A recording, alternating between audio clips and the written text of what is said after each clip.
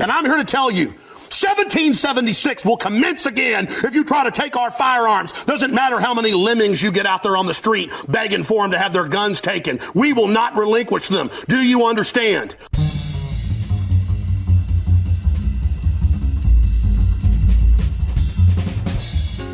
My name is Ben Burgess, and this is Give Them an Argument. In just a moment, I am going to be joined by Rob Larson, Alex Gourevitch, and Matt Karp for a discussion about freedom, how to conceptualize it, how it relates to capitalism and socialism, and all of that good stuff. This is an episode I've been wanting to do for a while. The clip that you just heard was, of course, professional nut job Alex Jones arguing with Piers Morgan on CNN several years ago. And I played it because I think that sometimes when some people on the left hear this word freedom and a lot of emphasis being put on freedom as opposed to other important values like equality or compassion, what we associate with that with is basically Alex Jones ranting about how 1776 will begin again. And I think that that's an important mistake. I think it matters that we really reclaim that concept, that we center it in everything that we do. And that is going to be what I'm going to be talking to Rob and Alex and Matt about. After that, for the Outlaws and Revolutionaries segment, back today after a 1-week break, I am going to be talking to David Griscom, who, by the way, just started a new show with Matt Leck that everybody should check out called Left Reckoning. And we are going to be talking about Sturgill Simpson and his Cuttin Grass album, which is fantastic. Drank some Ardbeg and listened to that last night.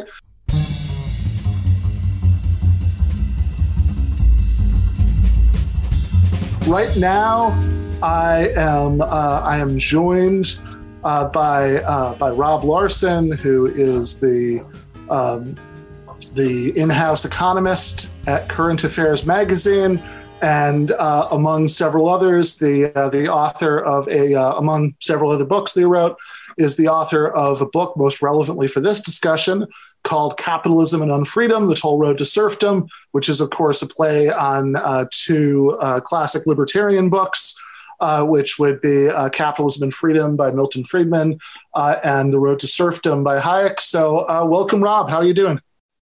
I'm good, man. Thanks, man. Thanks for having me. Always good to be on Give Them an Argument, or if it's Alex Jones's show, Give Them a Hysterical Screaming Match. They're both good. Yeah, of course, since that clip was since that discussion originally happened on CNN, Alex Jones got divorced and in court with for the custody battle, argued that his lawyers argued that this was just a persona. So this sort of angry, hysterical figure that he cuts normally shouldn't be taken seriously against him for, when it comes to deciding the custody of kids. I've always wondered how his fans, of which there are still many, reconcile that, but who knows? Who indeed? It'll be it'll only be the 6,000 craziest thing that they believed. Craziest thing. So it won't be that bad. Well, that is certainly fair.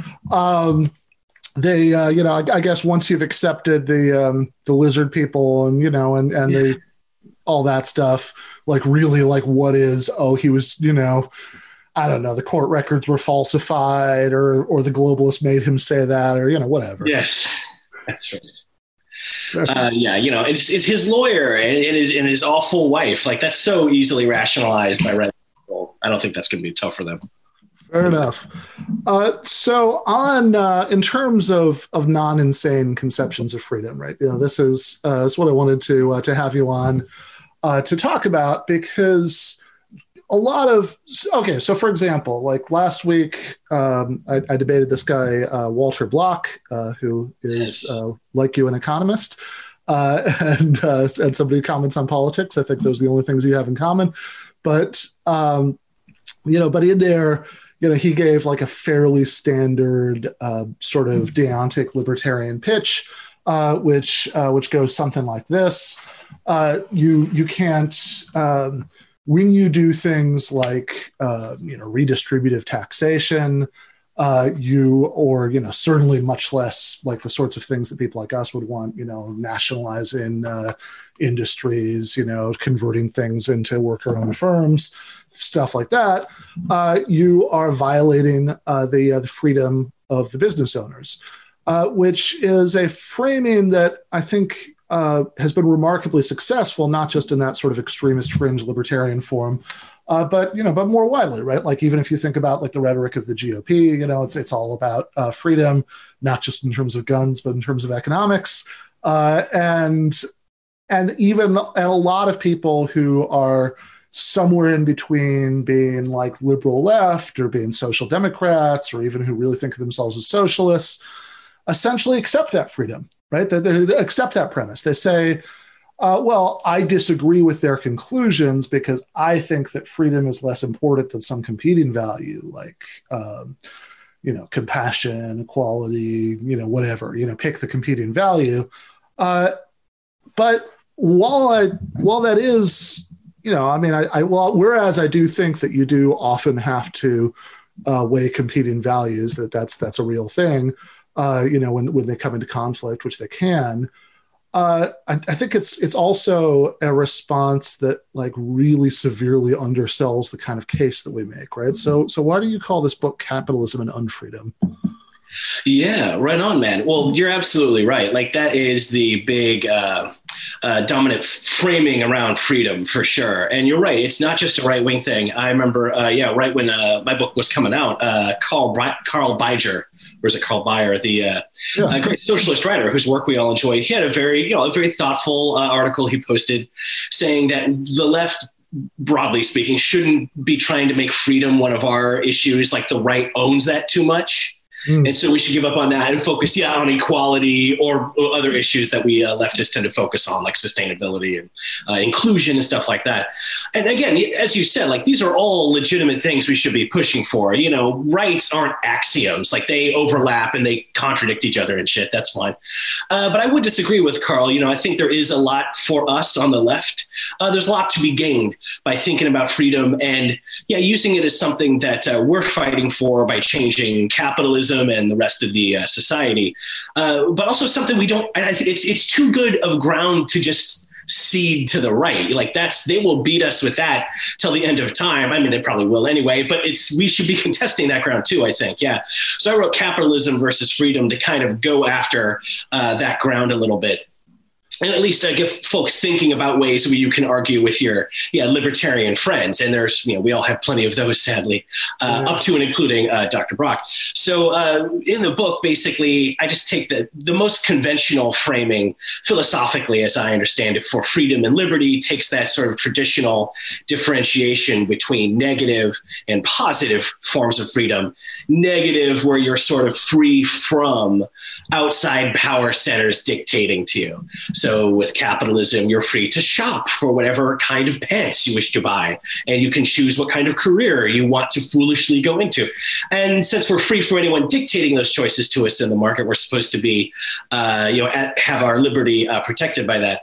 But other figures like Isaiah Berlin and even John Mill talked about positive freedom, or sometimes positive rights, where it's about what you're free to do with your liberty. And the idea there is, how free are you to actually achieve different things? Like you might be free to, you might have the right to have healthcare, but if you're poor or you work part-time in capitalism, you don't have any positive right to healthcare. Something like Medicare for All would be trying to acknowledge that people have positive freedom to things that society is capable of producing. Like once we reach that big growing capitalist material level where we can do something realistically, like provide healthcare for everybody, we socialists would say there's a positive freedom or entitlement or right to that. But this is, as you said, this is good ground. We shouldn't just give this up to crazy pieces of shit like Alex Jones or more moderate, sensible sounding conservatives that we deal with every day. Yeah, certainly. Look, if nothing else, the most successful left-wing movement of, certainly at least since the rise of the big industrial unions, in the 1930s, it was the civil rights movement of the 50s and 60s, which, despite the fact that one of its central goals was restricting what business owners could do, right? Taking those whites only signs out of the windows, was very successful in claiming that rhetorical ground, right? It's the March on Washington for jobs and freedom, and that's worth thinking about.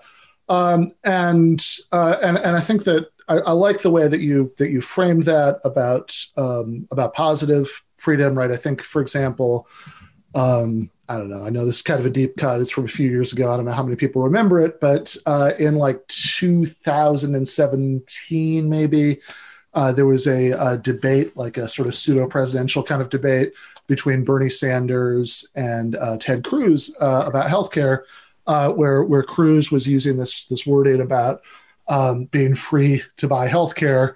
And Sanders says, yeah, I mean, I'm also free to buy one of Donald Trump's houses, but I don't know what good that does anybody. And it's also worth thinking about how that relates to substantive life options. And this is definitely where I want to, what people can do with their lives, what projects they can pursue. And this is definitely where I want to bring things back at the end of the discussion.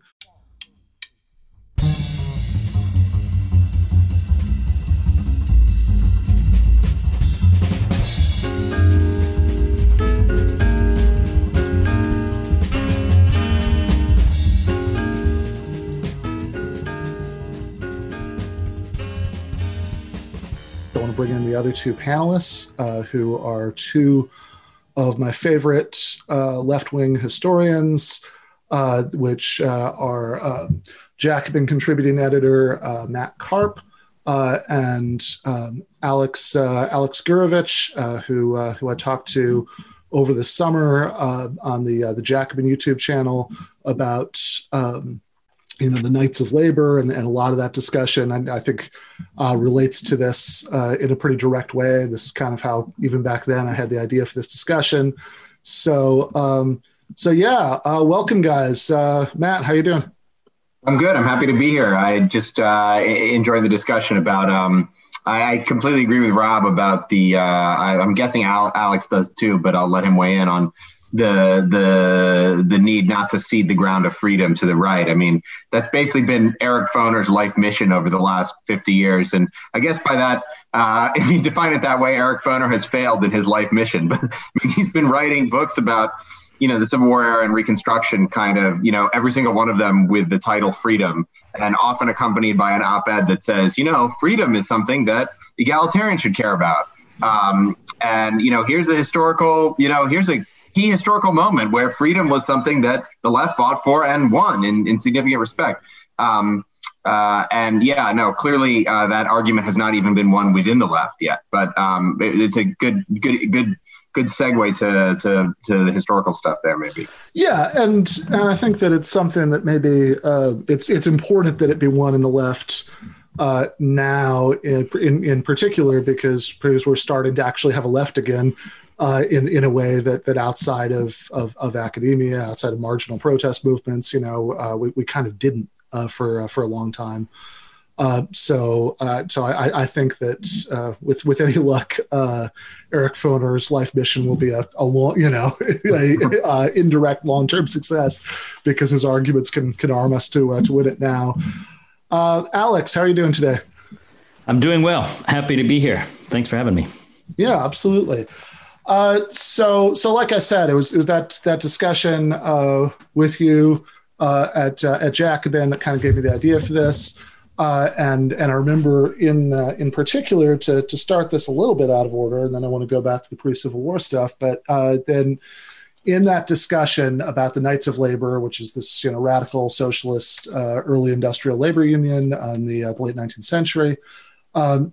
There was a quote that you have. I do not remember who it was from, but it was quoted in one of your articles about the subject from, I think, maybe a Knights of Labor publication, where somebody had a line where they were describing, basically industrial capitalism as it was coming into its own, and saying that something of slavery still remains, something of freedom yet remains.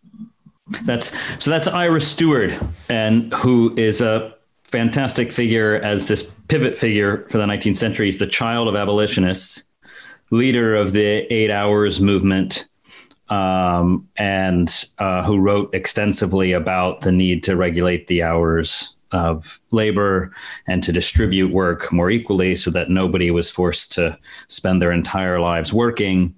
But that quotation that you mentioned, which comes from one of his writings, is he says, "Something of slavery still remains, something of freedom is yet to come," which was his view about what labor looked like after the Civil War, and why he thought that the abolition of chattel slavery was an important advance, but didn't really complete the project of emancipation, because it turned out that industrial wage labor was characterized by its own forms of unfreedom. The most immediately obvious one was overwork, people working 12, 14, 16 hours a day for their entire lives, often dying early because of it. And which is why he thought that the only way for people to achieve freedom was collectively and democratically through democratic regulation of the economy. And the 8 Hours laws were the kind of central sort of form of regulation that was meant to communicate and be a first step in this emancipation of labor from the kinds of unfreedom that one experienced in wage labor. Yeah, which gets back to some of the point I was talking about with Rob about how if you think of freedom as being like, the kind of freedom or one of the kinds of freedom that's most important being our ability in practice to do what we want with our lives, to pursue, the projects that we want, to have different life outcomes, then certainly if you have to work, most of your waking hours, almost all of them, that obviously undermines that, right? I mean, that's a pretty good test case. But I do want to go back and start with Matt, right? So if we think about the movement against slavery, which is certainly the most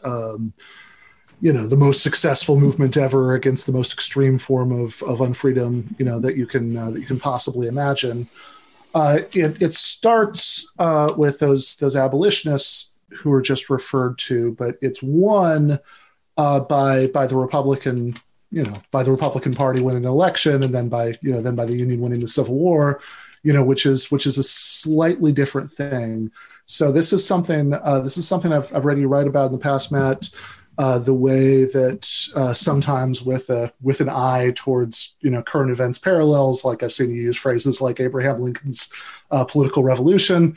Talk about how the movement against slavery in that form that became successful was a mass movement from the grassroots of society that was directed, not just altruistically, though certainly that, but against this idea that what they called the slave power was a threat to everybody's freedom. So can you just start to unpack that a little bit for us?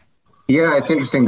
Just to start with the contemporary resonances, what's interesting is, I won't pretend that I wasn't looking for them, beginning to write this book and writing the article, the most substantial piece was published in Catalyst last winter. I can't pretend that I wasn't influenced by this moment, but, you go back and you find the phrases, the terminology, certainly the ideas bear, you don't have to look very hard. I mean, political revolution is a phrase that contemporaries used over and over and over again to talk about the Republican victory, meaning specifically, the sort of overthrow of an entrenched ruling class that had dominated Washington politics. In effect, incorporating both parties in the sort of two-party duopoly across the antebellum decades, for at least a generation.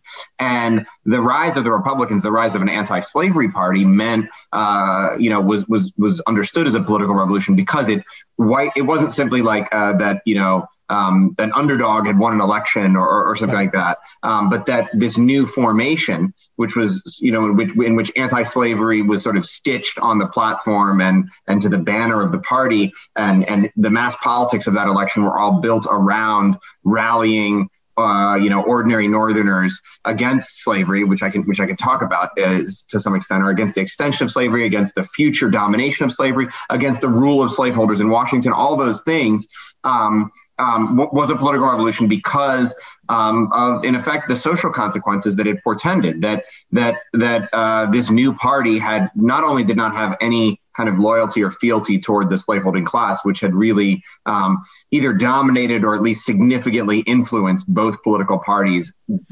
since the inception of the Union. Yeah, I mean that's what this vast Southern Empire, was about, right? Like that. This wasn't just some sort of like weird sectional, side interest. This was really like a dominant force in American politics. Right, absolutely. They were, the slaveholding class in various guises, as Whigs, as Democrats, and as members of the political parties before the Whigs and the Democrats in the early republic, in one form or another exercised at a minimum a kind of a brake power on the federal government, such that the federal government virtually never, as lots of historians have shown, either in foreign or domestic policy, exerted really any anti-slavery influence whatsoever. What anti-slavery that was meaningful, that existed for the first 80 years of the Republic, happened at the state level in the North. And that domination of the national political system only grew more intense across the mid-19th century, from the age of Andrew Jackson or so, to the 1830s through until Republican victory in 1860. But to speak on the point that you raised at the beginning, I mean, another contemporary resonance is the effort that I argued in this Catalyst piece, but that I think characterizes a huge portion of the sort of Republican political mission, which is to sort of translate anti-slavery from a movement of activists, from a movement of kind of humanitarians and philanthropists, to a movement of mass politics in which, yes, not only the moral sensibilities, but the material needs and aspirations of ordinary Northerners were involved. And that's not to create a rigid distinction between those two things. Of course. That, in fact, it's the whole point is to fuse them together. And that's what, various, anti-slavery political ideas and concepts in rhetoric and in practice, kind of in political practice, attempted to do. Some of them were, some of those practices involved strikingly contemporary things like the mass rally, which existed, of course, before, but was really coming up to its own in the mid-19th century. And, and Republicans had, in effect, anti-slavery mass rallies all over the North, in which, yes, they were intended to elect John C. Fremont or elect Abraham Lincoln, but they were really, their function was to propagandize the crimes and the danger of the slave power. Yes, and Oh, sorry. Yeah, no, I was going to say, you set me off on this. I'm like a wind-up. No, go for it. So please jump in and shut me down or direct the conversation. Well, I was going to say, right, that I was hoping that you could get into this more, that like what danger they saw from the slave power to them. Right.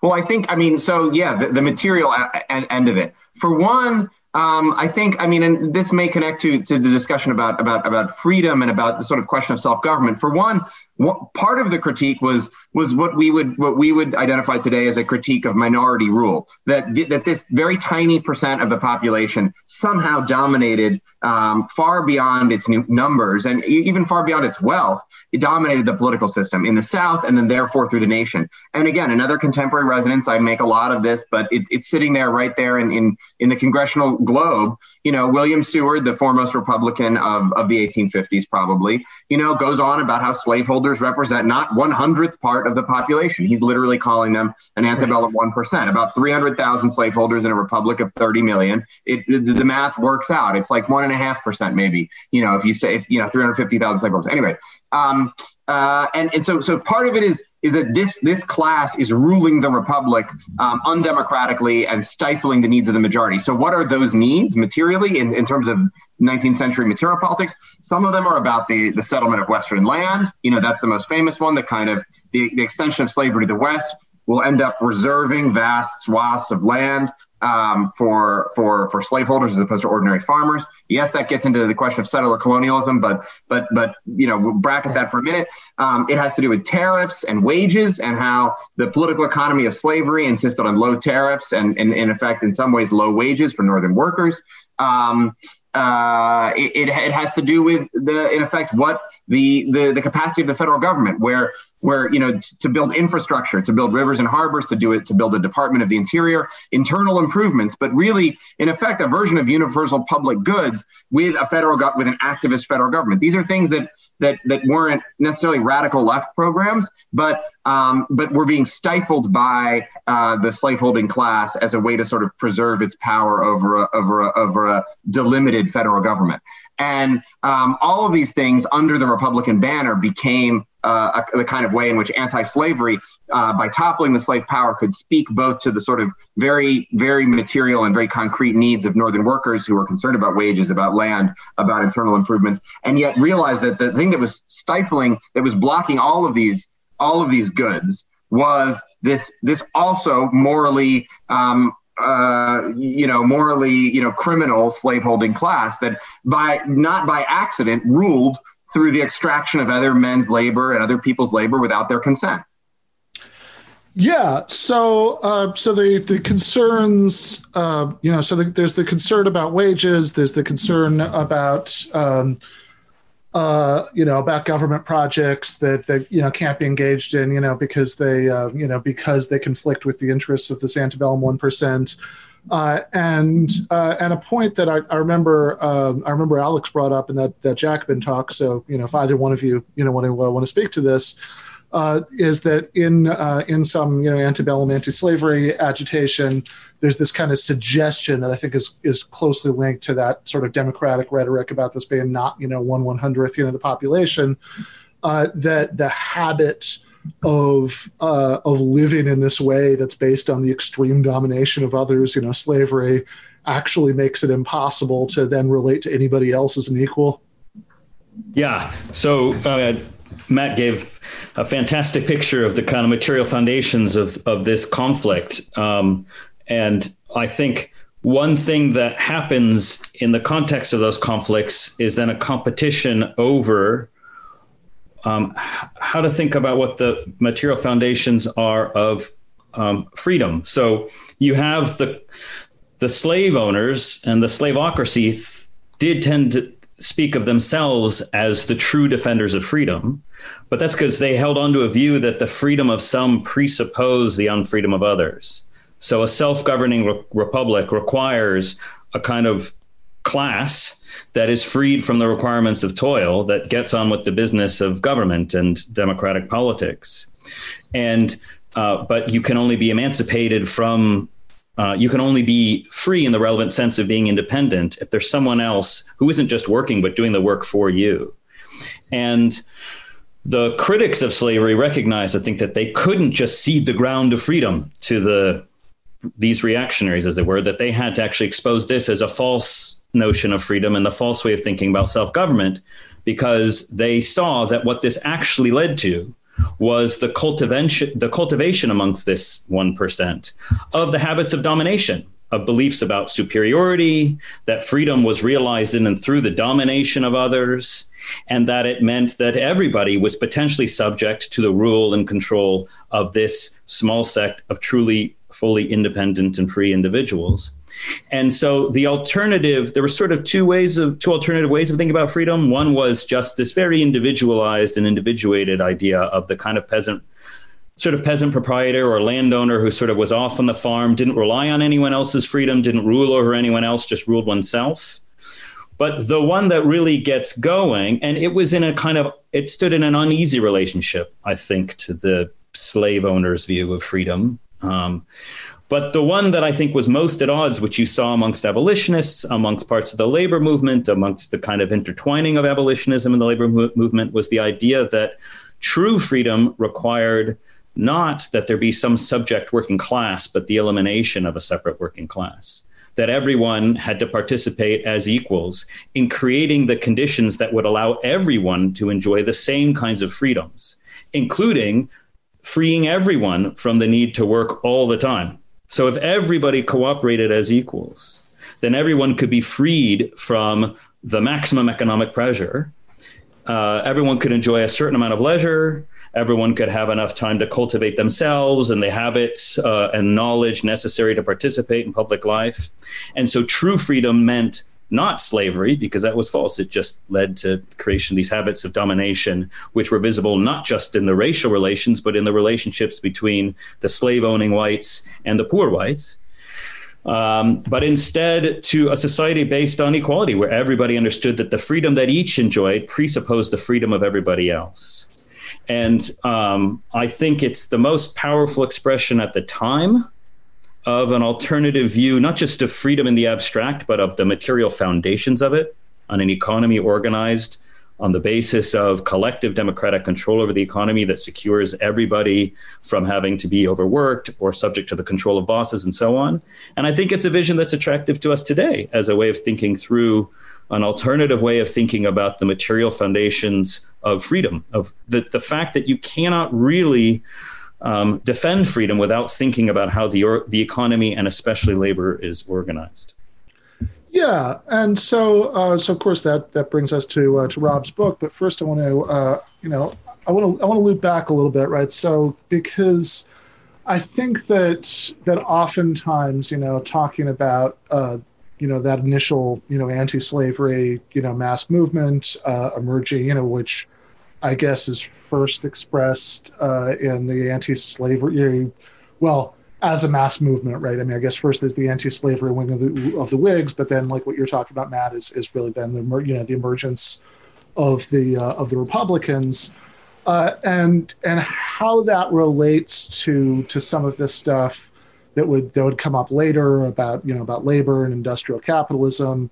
I think might seem a little unclear in a couple of different directions, or there are a couple of ways that maybe you can speak to that people could get this wrong, because on the one hand, there's this sort of idea that like it kind of doesn't, right? Like that if you want to just be like a really schematic Marxist about this, right? That's the you've got your bourgeois revolution that's maybe being fulfilled by the Civil War, and then that creates the possibility for something better, but that's like the only real relationship between those two things. And then on the other hand, I think there's kind of a tradition on parts of the left of like quoting some like Abraham Lincoln comments about labor and capital and stuff in a slightly misleading, out of context way.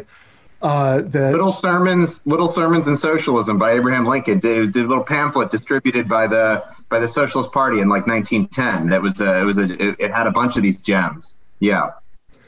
Yeah. So where does Lincoln's Republican Party?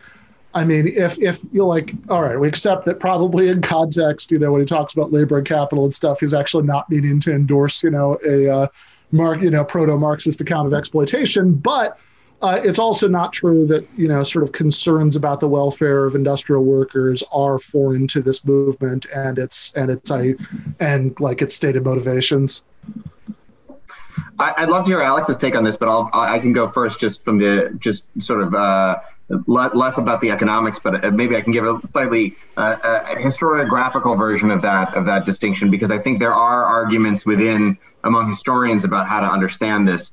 One way to put it is, just given the two speakers who've been featured thus far, how do you explain basically the gap between Seward and Stewart? How do you get from a anti-slavery Republican Party that it seems to sort of embody a lot of the sort of the demand for a certain kind of positive liberty, or at least a critique of slavery's violation of that of that understanding of freedom, and then to a party that in the era of Ira Stewart in the Gilded Age period becomes the kind of most remorseless advocate of capital in the country. And then becomes the most enthusiastic capitalist party in the history of the world, as has been said.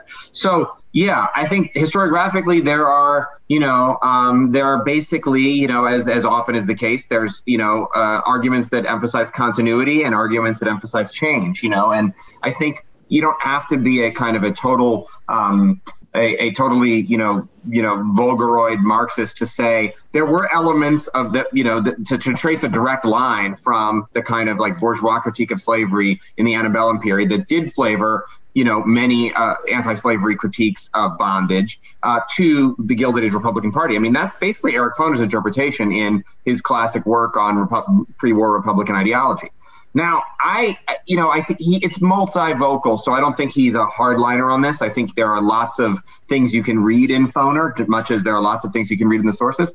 But my view is that, that this is a story of change, not continuity. This is a story of an ideology that clearly contained the seeds for many different forests. One that Alex has described very well in his book that does feed into labor republicanism in the late 19th century. But sure, that also contained, the seeds of, bourgeois, the sort of laissez-faire capitalism of the Gilded Age.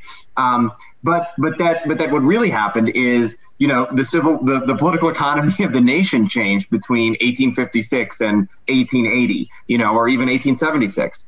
And, the rise of finance capital, there are, in Wall Street, not unrelated to the sort of need to finance the war, the kind of growing importance of industry and the sort of, and the power of the, the industrialist class. And the kind of the truth that in some ways Lincoln's vision of this kind of, democratic Republican, in effect, republic of petty proprietors was already out of date by the 1850s. No man should have to, should work a wage for life, Lincoln says, which is, quite a bold statement. We would love to hear, Bernie Sanders say that. That's far to the left of any, contemporary, on pure economics, arguably, that's far to the left of any, contemporary left figure. And yet it was clearly not true by, in reality. And it became even less true in aspiration, but, according to the policy of the Republican Party in power, even as soon as, the 1860s. So there's a lot of, part of my problem is I'm going to stop hemming and hawing here because I haven't actually carried that story with my own research through. This is part of my life's work now, is to try to figure out how this change happened. And first I have to write the book on the 50s, then I have to write the book on the 60s, then I have to write a book on the 70s. It's going to take a long time. But I think fundamentally this is a story of transformation and change, and a lesson that, that having a kind of the right ideological fusion for one moment doesn't necessarily, grant you a victory in another historical era. That's, most broadly what I would say, rather than, they were sheepdogged and poisoned from the beginning with this kind of evil germ of libertarianism that, doomed them, in the long run. But I suspect Alex agrees broadly, but I'd love to hear his take. I mean, I agree almost entirely with what Matt says. I think that Lincoln articulates different ways of thinking about freedom depending on his audience. The most famous one is him speaking to a bunch of farmers in Wisconsin. So that's where he says labor is part of capital because labor produces capital. The ideal is a man begins a prudent, penniless beggar, works for wages a while, then goes off to buy his own land and becomes truly free. Right. So it's clear you have articulation. Wage labor is unfree. It should be a temporary condition. True freedom is control over your own labor. But he's talking to a bunch of farmers and articulating their ideal back to them, which isn't socialism. I mean, it's not. And it's not socialism because it's not an ideal of freedom in which the way each person becomes free is through the collective control over the process of labor. It's individuated. It's based on sort of small scale farming. And I think the really important thing, and, when Matt writes the book, then we get to find out how it happens, is that what Civil War achieves is abolition, but the meaning of abolition is indeterminate because it only tells you what you're negating, which is chattel slavery. But the contest was, what is it that you're putting in its place? What is freedom? It was just inadequate to say freedom is the absence of chattel slavery, because there were a range of possible ways of organizing the economy. And the real question was, is freedom compatible with just owning your own capacity to labor such that you can make whatever labor contract you want? Or is it control over your own labor activity? And if it's control over your own activity, is it control through individual decisions about what you're going to do on your own plot of land? Or is it through collective control of an industrial process? So I think that Lincoln just doesn't, he doesn't have to directly confront those questions, because he doesn't really live to see them be the central and dominant theme, which is what it really eventually comes post-war. I'll just say one little historiographical thing, which I know Matt knows too, which is that one of the people that Lincoln undoubtedly read for a decade before becoming president was Marx. Marx was one of the most consistent contributors to the New York Daily Tribune, which is basically the in-house paper of the Republican Party, and every major Republican politician would have been reading. And it was Marx, or occasionally ghostwritten by Engels. So a lot of the ideas wouldn't have just been in the air through native socialism, but would have just been there. And the kinds of ideas about freedom and free labor that were just sort of common discursive features of Republican ideology, but they were all mixed up because the conflict over different ways of thinking about what control and freedom meant in a in an industrial economy just hadn't fully developed. And so we can't, I think that's why, as Matt says, we can't exactly say it's neither predetermined that it was going to end up in a kind of libertarian ideology, nor was it secretly and truly socialist. I think other conflicts have to develop before we can understand more precisely what these different ways of thinking about freedom and control and labor really meant and who was on which side. Yeah, and the period, I'll just add to that just quickly, in the period of the 1840s, 50s, the kind of ideological, sort of, ooze between, Jeffersonian republicanism and kind of, Fourier and socialism is, really messy. And then, you throw in a kind of, what Horace Greeley called Whig socialism, too, which got a lot of love in in that same paper in the 1840s. And, you have all sorts of these, strange correspondences that are misleading if you think of socialism and the Republican Party as being frozen in amber in say the 1890s.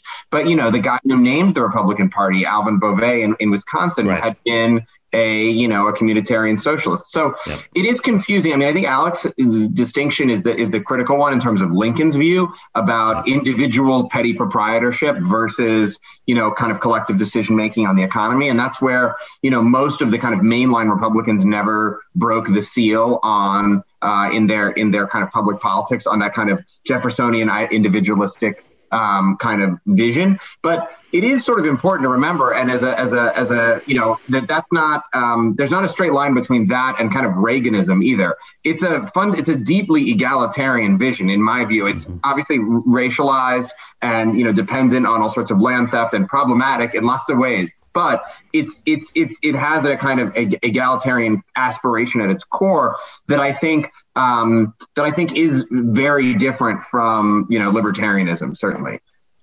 Yeah, I mean, as I was listening to Alex talk about that, I mean, something that hit me is that there is like a weird little echo of that view that Lincoln is presenting to the farmers that you get in contemporary right-wing politics.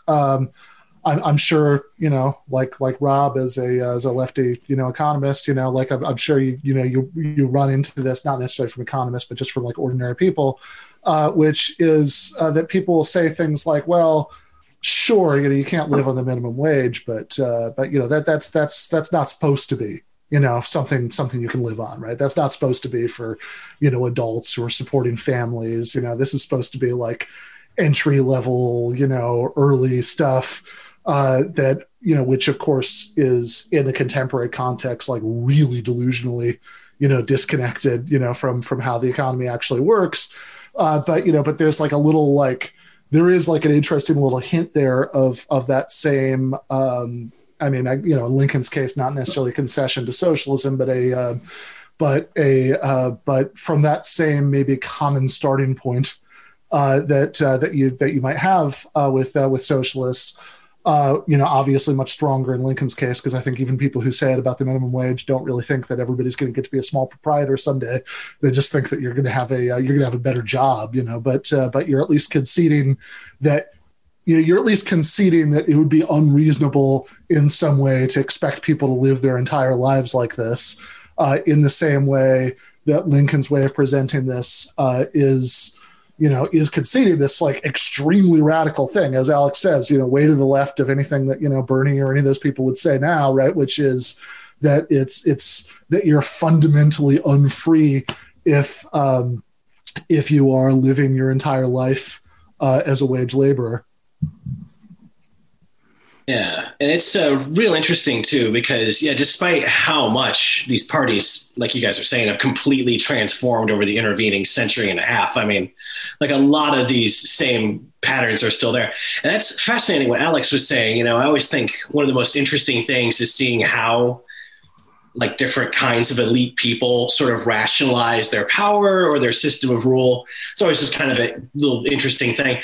And that's really interesting. I got to say, I got to read these books. This is pretty juicy stuff, but it seems even up to today, when you look at powerful people or conservatives who don't want big government or taxation or regulation or redistribution or whatever it is, it's always like, well, that intrudes on my freedom. What about my freedom to decide what my workers will pay, or what humiliating terms I'll employ them under? It's always these people always say, well, I'm pro freedom. I believe in freedom, like my freedom to do all these things. And so one thing, we look at a little bit in the history of this is that idea of hegemonic freedom. Like, yes, if you're a king and you can decide who lives and who gets their head cut off today, well, that's a lot of freedom for you. You're free to decide who lives and who dies. How exciting. But of course, that's just a naked abuse of power over every other human in your fiefdom or whatever it is. So it's interesting because that same sort of, like these slave owners, they're saying like, well, real freedom is you concede your will and your life to us. At least, you not white people who don't have the ability to have, yes, the Jeffersonian independent agrarian ideal that we pretend that we're striving for. So this is real freedom, is me having power over you. That's incredible because that has not changed, at least. I mean, now it's just a straight capitalist dystopia century and a half later, but it's impressive how much that same sort of rationalization still happens. And also get to what Matt was saying about, that is funny. You always see those sort of distorted seeming or decontextualized Lincoln quotes, which are impressive. I mean, they show you how much people took for granted, like the dignity and role of labor, at least at that time. Although, like any other political figure, probably varying depending on the audience that he's speaking to. But I always think of like a figure from this era who speaks to this stuff is, the escaped slave and great self-taught public intellectual Frederick Douglass, who's so great that even our wonderful president is vaguely aware of him. So, more and more people are talking about him. He's going to be in the Garden of Heroes. If they he's going to be in the Garden of Heroes. Along with Reagan. I mean, it's what a brain scramble. Davy Crockett. I think Harriet Tubman's in there too. Harriet Tubman, they can finally be honored because they're next to everyone that you learn about in about third grade. That's who made the cut. And then some random right-wing pilot who became an actor or something like that. There was like this totally obscure equal dignity levels, like very comparable, similar figures. But I just like Frederick Douglass, who I think we can say was, if you look at what he said about these systems, I think there's a little bit less, at least, of a concern about, stripping the context or taking the words too much at face value, which is always something, especially with political figures who are campaigning, you have to think about. But Douglass, I mean, he made the point that, experience demonstrates there may be a slavery of wages, only a little less galling and crushing in its effects than chattel slavery, and the slavery of wages must go down with the other. That's fighting words. That's more than, labor and dignity. This is only somewhat more dignified than one of the great crimes against humanity from someone who ought to know. These are the things you should be throwing in your dumb family members' faces this Thanksgiving and stuff. Which is fun too, because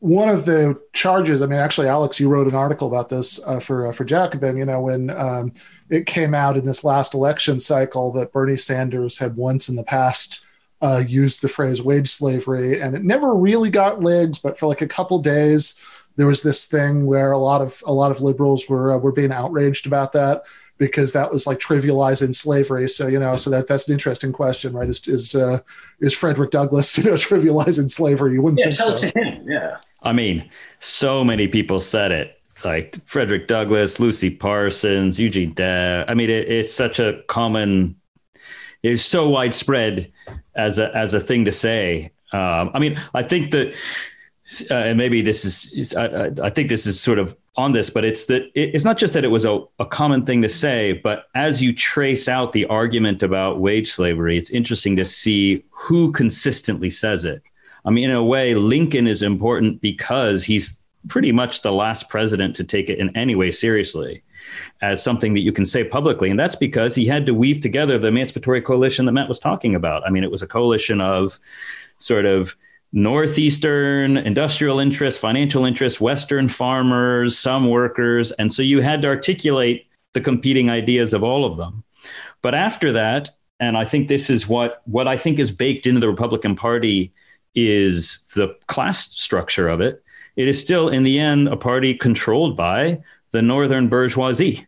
And that puts just a hard limit on how far this kind of idea could go. And it's why the critique of wage slavery becomes almost entirely an argument you find outside the major parties, and something articulated as a kind of vision or critique of unfreedom that is largely the property and feature of independent left-wing movements.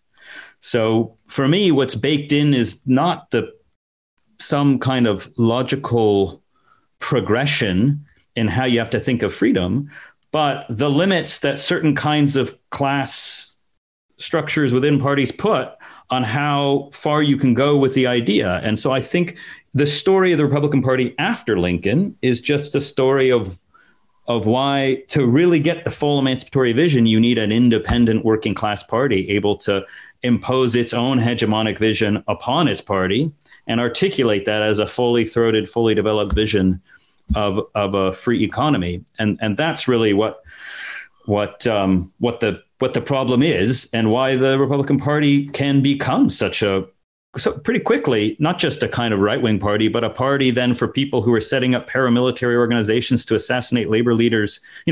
20 years after after the Civil War, they've already started doing this. The major figures in the Republican Party, investing in armories in major cities so that the National Guard and police can go in and engage in extremely violent strike suppression among workers who are articulating these very ideas. It's a feature of the kind of material limitations on how far those elements of the Republican Party could ever go.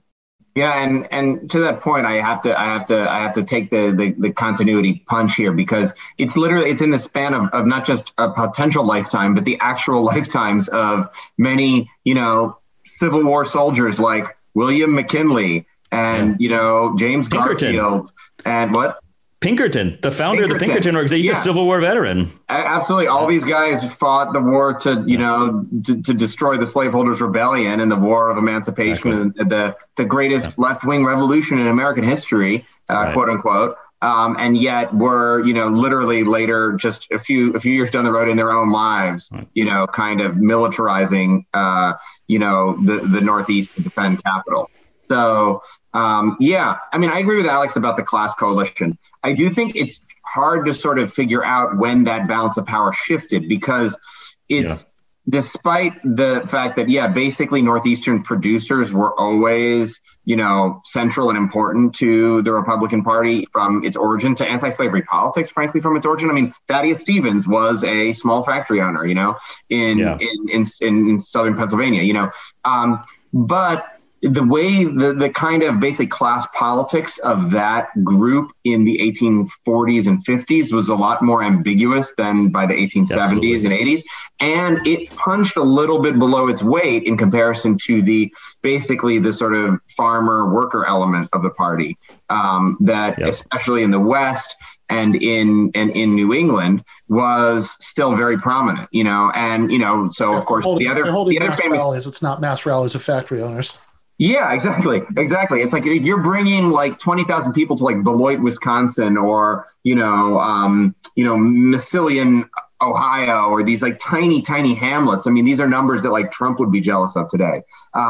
And the other famous episode, much lower population.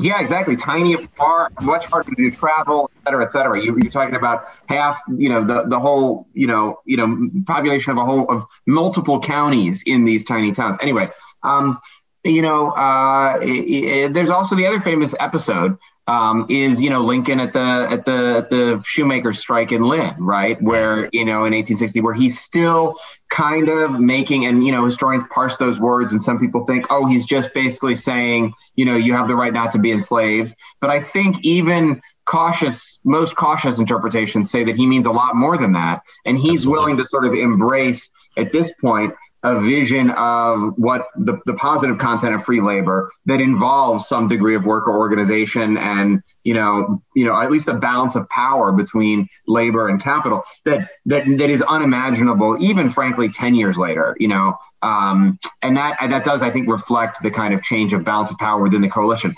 This is one reason why I'm so interested in the kind of class coalition of our current party system too. I mean, totally. The stuff that Matt's been doing on the midterm elections and these elections, like breaking down where the shifts are, it's like, it's this stuff people think is somehow just like nitty gritty, boring, whatever. But it's like, these are the details that tell you exactly what the foundations are of who's going to be able to impose their control on the party. And if what you're doing is swinging professional class and middle class suburbs, then we know who's going to be winging, because it's just beholden to those kinds of shifts. But I think and the analogy, I think this is why, you mentioned Foner's been doing this forever. The book on Reconstruction is that it's really Reconstruction that I think tells the tale. It's when a lot of the ambiguities can no longer remain ambiguous in the Republican Party, because you get more industrial labor militancy, you get the massive strikes on the railroads in 73, 74, and the Reconstruction itself is really dangerous to the northern property interests, because you've basically said for slaves to be free, it's not enough just for them to no longer be chattel slaves. We have to seize the property of the slave owners and give it to the slaves by force so that they can be free. And only if they've got 40 acres and a mule, only if they've got land so they can control themselves rather than have to go back and work for the damn plantation owners again, can they really be free. And once you've introduced the principle that freedom requires seizing property so everybody can have some, so they're not dependent on property owners, that's a serious threat to property owners everywhere. And it was, I think, the moment that starts to turn make a lot of that fluidity suddenly turn into ice, and the cracks start to form. The Nation magazine denouncing socialism in South Carolina. Yeah. Well, because it's a constitutional. This is dictatorship of the proletariat, except this is dictatorship of the Republican Party. The people are outside. They don't enjoy the full rights because you need a legal power to coercively expropriate their property and give it to the people who ought to have it if they're going to be free.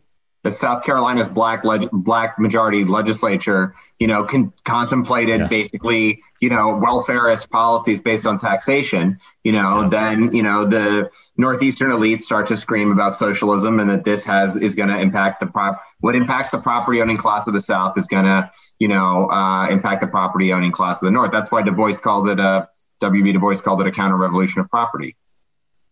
It's interesting to think about what would be an analogous moment in the U.S. now that would sharpen and clarify the class structure of the Democratic Party in those ways. What's the South Carolina Martinsburg strike kind of moment such that it's just suddenly naked, made vivid and clear? If there's an analogy, sometimes these analogies are useless, but in the sense that it suddenly clarified a conflict within the Republican Party that had been sort of suppressed.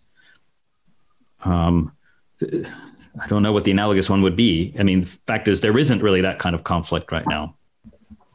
Yeah, I'm guessing it would come down to, it would probably be something, it would be another labor-based struggle where you would see, or something that would affect basically, property values of suburbanites, or potentially some kind of progressive taxation plan at the state level that, where you see those same kind of class-based splits about who's willing to pay and who isn't. It is complicated because some people will tell you that the basically suburban professional class has a different, political economic position and character and thus ideology than the, small business owning class, which is, true, but I'm skeptical about its potential as a vehicle for transformation and liberation. Yeah, right. These are people who, and I crystal ball on. I thought she put it well. She was talking about like the, sort of Virginia, like DC suburbs, where she used to live, be like, all right, a lot of these people, if you polled them on economic issues, they would give you a lot of the answers that you'd want,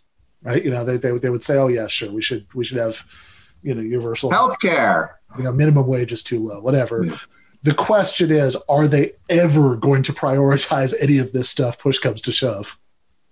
Right. And priorities are politics, basically, within the coalition. There was a survey that Bhaskar Sankar sent me the other day about basically that just disaggregates this, like where voters are, given a 20 options about like their political priorities, and like working class voters overwhelmingly always say healthcare, jobs, healthcare, jobs, the economy.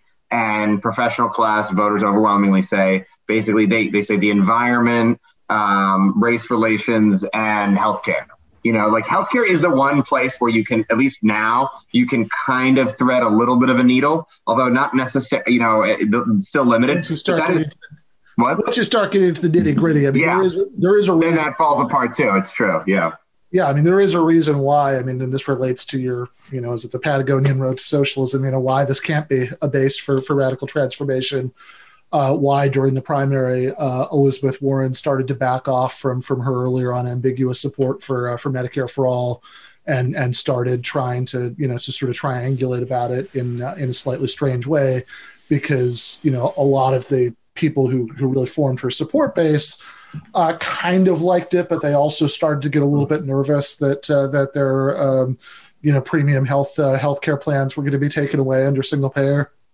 Yeah, and you have to pay for it. I mean, in some ways, it does come down to that same kind of basically fiscal question that and this is what people on the right center will say in response to the kind of data for progress type polling that I think jibes with what Crystal says in a kind of dark way, that all these things poll well, but then when you actually have to institute the fiscal regime that's going to actually pay for them, that's going to actually do the redistributive part rather than just the free goods for the poor part, then it's hard. And yes, some parts of the left, the monetary crew, and like other people would say, well, the deficits don't matter. And I'm I'm not a fiscal hawk. But if there's going to be redistribution at some point, it does have to involve taking some more from the rich and moving it around. This is where I actually think the stuff that Rob's book about sort of capitalism and unfreedom and sort of stuff about reclaiming freedom really matters, because I think the professional class resistance to that fiscal policy isn't just I want to keep my money so I can have my house and whatever.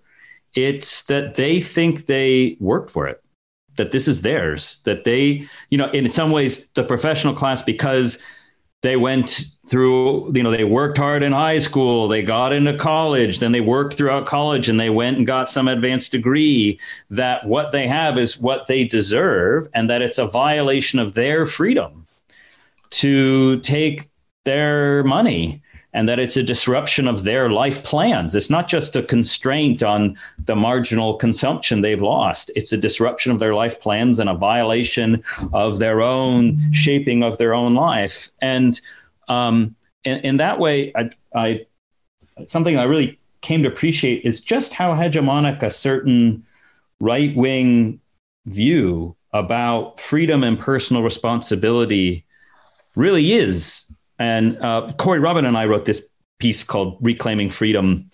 And it was about how the right reclaimed freedom over the course of the 20th century from the left, and in particular figures like Hayek, by trying to say, look, the left was wrong for thinking freedom was about becoming free from the economy, being freed from having to spend your whole life worrying about your needs. It's about being freedom in and through the economy, but only if people are subject to the discipline of the market. And so to be really free, you have to be subject to discipline of market, because then you're responsible for your own choices. That's the kind of crude recharacterization. And I think, if you think of the Clinton years and the whole language of personal responsibility, welfare reform was called the Personal Responsibility and Work Opportunity Act or something like that. And this is, and it's deeply linked to the ideas of meritocracy. Obama talking about, if I can be here, if I can be president, anybody can be, so long as you work hard. All the crazy Obama knots like tutored poor kids in the DC area to try and instill in them this kind of ethic that if you just work hard enough, you too can succeed. And that has now become a very widespread view that you have created your fate through how you have managed the economy. And it's, I think, a deep, semi-conscious but powerful source of resistance to these fiscal foundations that Matt was just talking about. To tax policy. It's not just the loss of consumption. It's like, I won't be able to go on the vacation I wanted to go on, or maybe it'll be harder for me to get my kids through college. I think it's like they see it as a violation. And that's a really good point. And I think that's the real problem. And what was so pernicious about the Clinton and Obama years in particular, because it sunk that view so deep into the mainstream respectable kind of there's kind of opinion. There's a liberalism that's entirely about meritocracy, right? This is the Thomas Frank, not the new book, but the previous one, Listen Liberal, what it's all about, this sort of version of liberalism, replacing New Deal liberalism that really sees like defines social injustice as unfair barriers to meritocracy. If somebody can't build up all of that through their hard work or whatever because of racism or homophobia or something else, then that's a social justice issue. But, if people are just, living in poverty or, or are become unemployed due to outsourcing or whatever, that's like a natural event, like an earthquake, that's just the economy doing what the economy does. Yeah, and that is a really interesting point, Alex. I enjoyed that article you wrote with Corey Robin back there because, all through the Cold War era, with the New Deal period, you had at least a wing of the Democrats willing to say, well, yes, we make a shared sacrifice so we can go to the moon and we can have the Great Society. It was at least a presence in the political debate, and so it's in people's minds. But that's really true. With the New Democrats and Clinton, and especially Obama. Now, I think a lot of, otherwise sort of, vague liberal, probably more, meritocratic, sympathetic voters now, we're just so unaccustomed to being called upon to make a shared sacrifice that actually, it does come down to, as Matt said, a real, there'll be a fiscal bite to this, there'll be a tax bite. And of course, we naturally want serious progressive taxation and bring back the progressive grades in the income tax, like corporate tax or a wealth tax, things like that have real progressive structure. You may be surprised how much we can fund with that. But if we want things like a Green New Deal, a little more ambitious than Medicare for all, there's no question that we won't all, broadly, maybe not, we would have a much broader tax increase on some level. And of course, a lot of people, like you're saying, do have that basic recognition that, well, I don't mind paying taxes. We got to pave the roads. We need schools that my kids don't go to, but others do. There is some respect for that. But as soon as that higher tax bill comes, that really is where the rubber hits the road, and people need to have some sort of ideological preparation for the idea that, yes, you will actually have a higher tax bill in the spring, or a bigger withholding in every paycheck, so we can fund this stuff. So many tens of millions, fairly conservative Americans were willing to accept that because that idea was in the regular political discussion. Now, it's absolutely right. That's completely lost. And that's why, I don't know, when I talk to my activist buddies and stuff, I always feel like there's a strong, especially the younger kids that I teach, I feel like there's a strong drive where people want to go out and do a big action. And we got to do a climate action or a action in defense of Black lives. And I'm all for this stuff. But I feel like sometimes we forget that huge role that the education has to play, political education, before you can organize people, make them see why they need to organize, or do a big risky action that blocks traffic and pisses off blue collar people. If everyone doesn't already know what the issue is and sort of have at least some sympathy with it, it's really tough to do that stuff. That's why whenever I am trying to get my goofy family members to contribute to do their charitable giving, whatever, I'm always trying to get them to pitch it toward independent and especially leftist media like Jacobin and Current Affairs, because that is the boring preparation that has to come before you can organize 1 million people to stop traffic and demand climate action. Yeah. But we've lost so much of that. It's rough. Yeah, and I think that what you're talking about resistance to resistance to the funding part, which of course there is an education component because this is hegemonic, right? It doesn't just influence people whose financial interests really are adversely affected by this overall, but it is important to take on, and I think you can see even in activist efforts in the last few years the effects even on the left of how hegemonic some of that stuff that Alex was talking about is, because you think about Bernie Sanders, certainly that there were various points in which he accepted the sort of thing that Obama always did, right? That I'm not going to touch any tax rates under whatever the, $250,000 or, whatever. He didn't for every issue, but he did for some issues. And even arguably in the post George Floyd unrest, when there was all this emphasis on defunding the police, which I'm not against. I mean, I think if your local police department, has so much, has the kind of budget that can be used to buy tanks, then that can be, I'm certainly not against taking that away from them. But I think that the emphasis on it might indicate a eagerness to try to avoid that conflict about funding, because because there's a sort of implication that, well, actually, not even an implication. Like I remember there was a AOC tweet over the summer where she was talking about taking various city services that need to be funded more, and she was relating to police defunding and said, "Oh, we found the budget line." And I wrote a piece for Jacobin about this, saying, "Well, no, you didn't." Right? Like if you took away every cent from the NYPD, which is one of the most lavishly bloated police departments in the world, you would not even be able to close the funding gaps between the poorest and richest schools in New York City. There is no way to get local social democracy without actually increasing a lot of people's taxes by a lot. Yeah, and I'm Alex. I'm so struck by your insight there, which I think is actually goes really deep. That it's not even about necessarily the tax bill or about that marginal cost, but that it's ideological, and that it's about, and that in some sense it's not even a question of like, oh well, then this bite is gonna, when I see this on my bill, I'm gonna revolt. It's more about, I think this is maybe what I would connect it to is another legacy of the Clinton Obama era is this sort of derogation of the public sphere and the kind of understanding that the private world is where efficiency and happens and where things happen.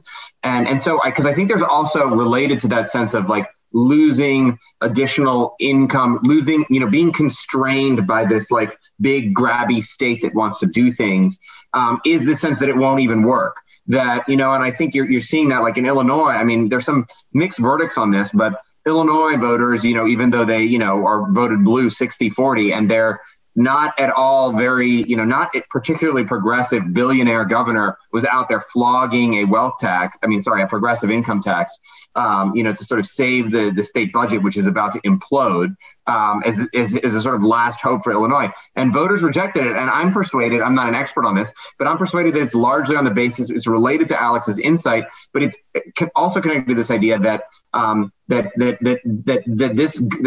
sort of state government of Illinois is not competent or capable of actually, enhancing anything with this additional funding. And so that my zone of responsibility is, that money is better with me, even if services fail. And then of course it's a doom loop where more services fail and, and the sort of, the quid pro quo is not quid pro quo. What is the Latin line, Ben? Help me. The syllogism, I guess, is proved, that if this, then that, and it becomes a circle of syllogisms, yeah.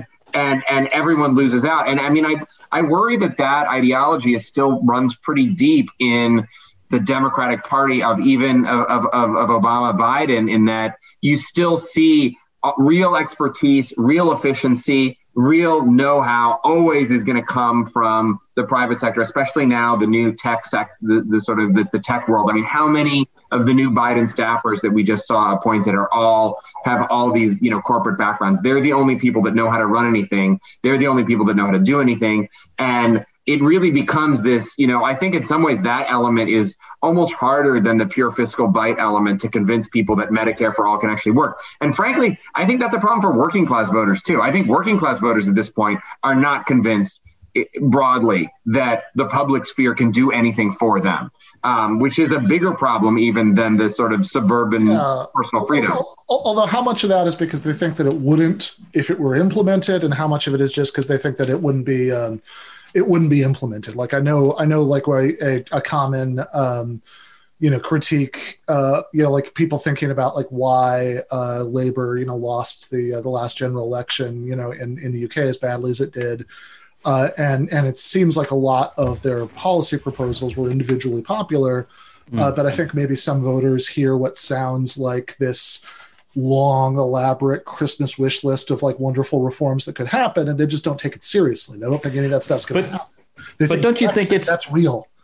I think that's because they can tell that it's a setup for the state to do things for them, but a state that isn't theirs. So it's not when they actually control. So, for instance, the problem for Labour was that they had, the majority had voted for Brexit. Labour Party was against Brexit. So for all of the stuff that they said, we're doing this for you, they knew that when they had actually articulated a will and acted on it, Labour Party wasn't ready to listen to them. And I think it's a similar problem in the US, which is you might have a state that says it's going to do things for you, but it's not yours because the party isn't yours. And people want these to be, I think people can tell when they're in control and when they're not.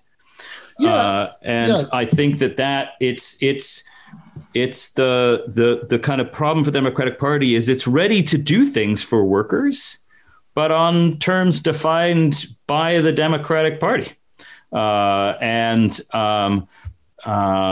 the order of priorities, the urgency of the needs, the people actually making the decisions are not going to be things determined directly by working class voters, because it's not a working class party, So I think that Matt's right about that, and actually hadn't thought about it until Matt said it. But there's since the Clinton years, there's been something, and even a bit earlier, there's been something very weird about the Democratic Party, which is that it has been the agent both that claims to be the party of competency and competent administration, and the party explaining to everybody the limits on what the state can do.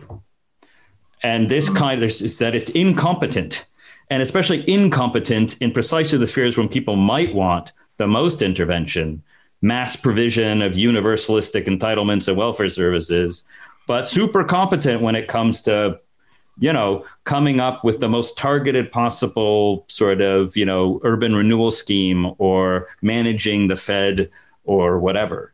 So I hadn't thought about it until Matt had put it quite that way, but and I think that it just communicates to everyone who's really in control. Yeah, and this question of who's in control is good. And this is kind of what I'd like to get back to in the last few minutes, because something that we talked about earlier, but I'd like to kind of, put a bow on, maybe go through one last time a little more slowly, is this idea, something you talk about a lot, Alex, this small r Republican notion of freedom, which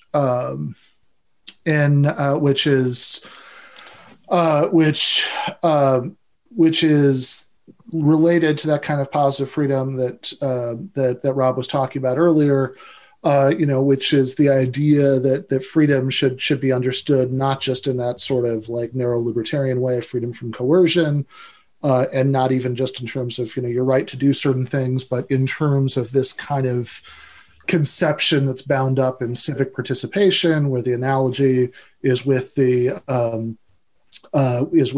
ancient republics, Greece and Rome, which is why the pro-slavery version of it says, in ways that we talked about earlier, that, well, look, you wouldn't have had, everybody in Athens wouldn't have had time to do all that direct democracy stuff if they hadn't had a slave class. You need some people to be unfree so others are truly free.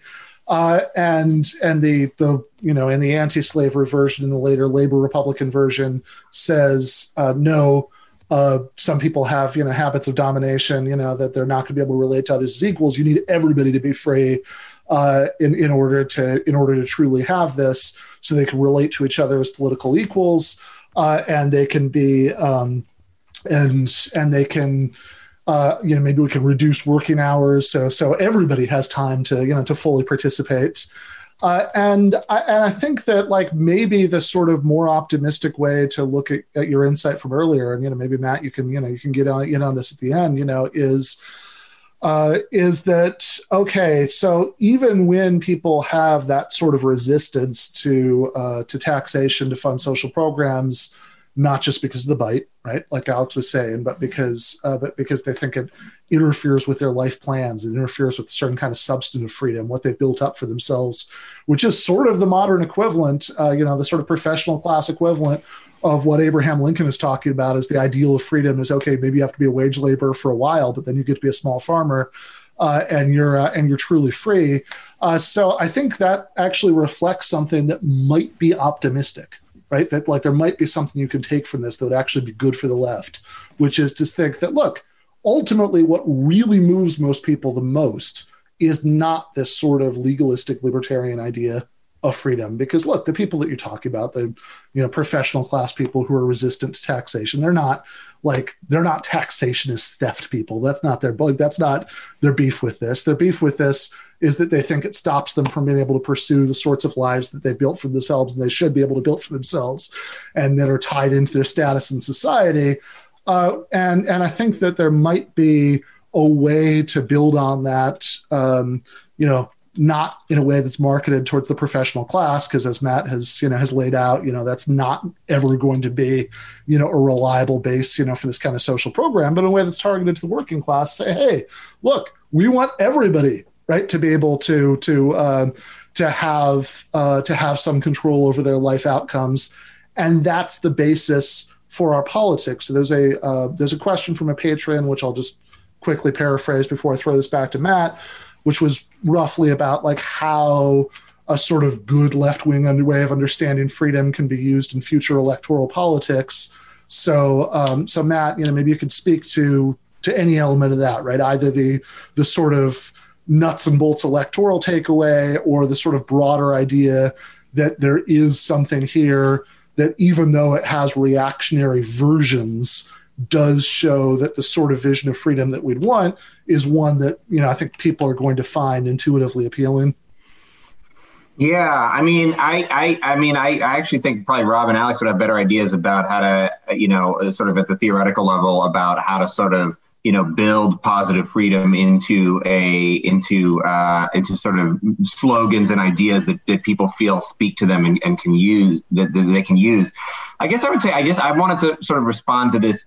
So what Alex said about, or what we were all talking earlier about, basically about competence and meritocracy, and where that ideology is taking us, and how that relates to this question of freedom.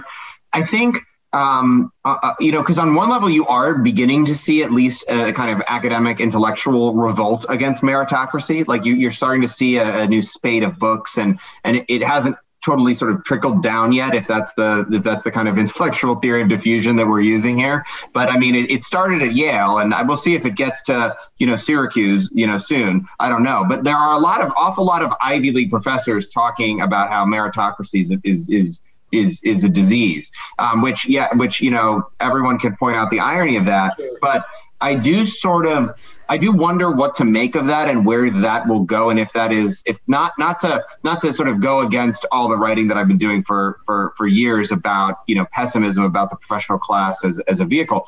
But I do wonder if there is an ideological opening to sort of go after, not just to go after the sort of minimum of sort of fiscal redistributive point, but to go after the ideological fortress of personal responsibility. Because I actually think if you put it on paper, I don't think meritocracy is very popular as an idea. I think it's popular when it's intuited and when it's kind of talked around.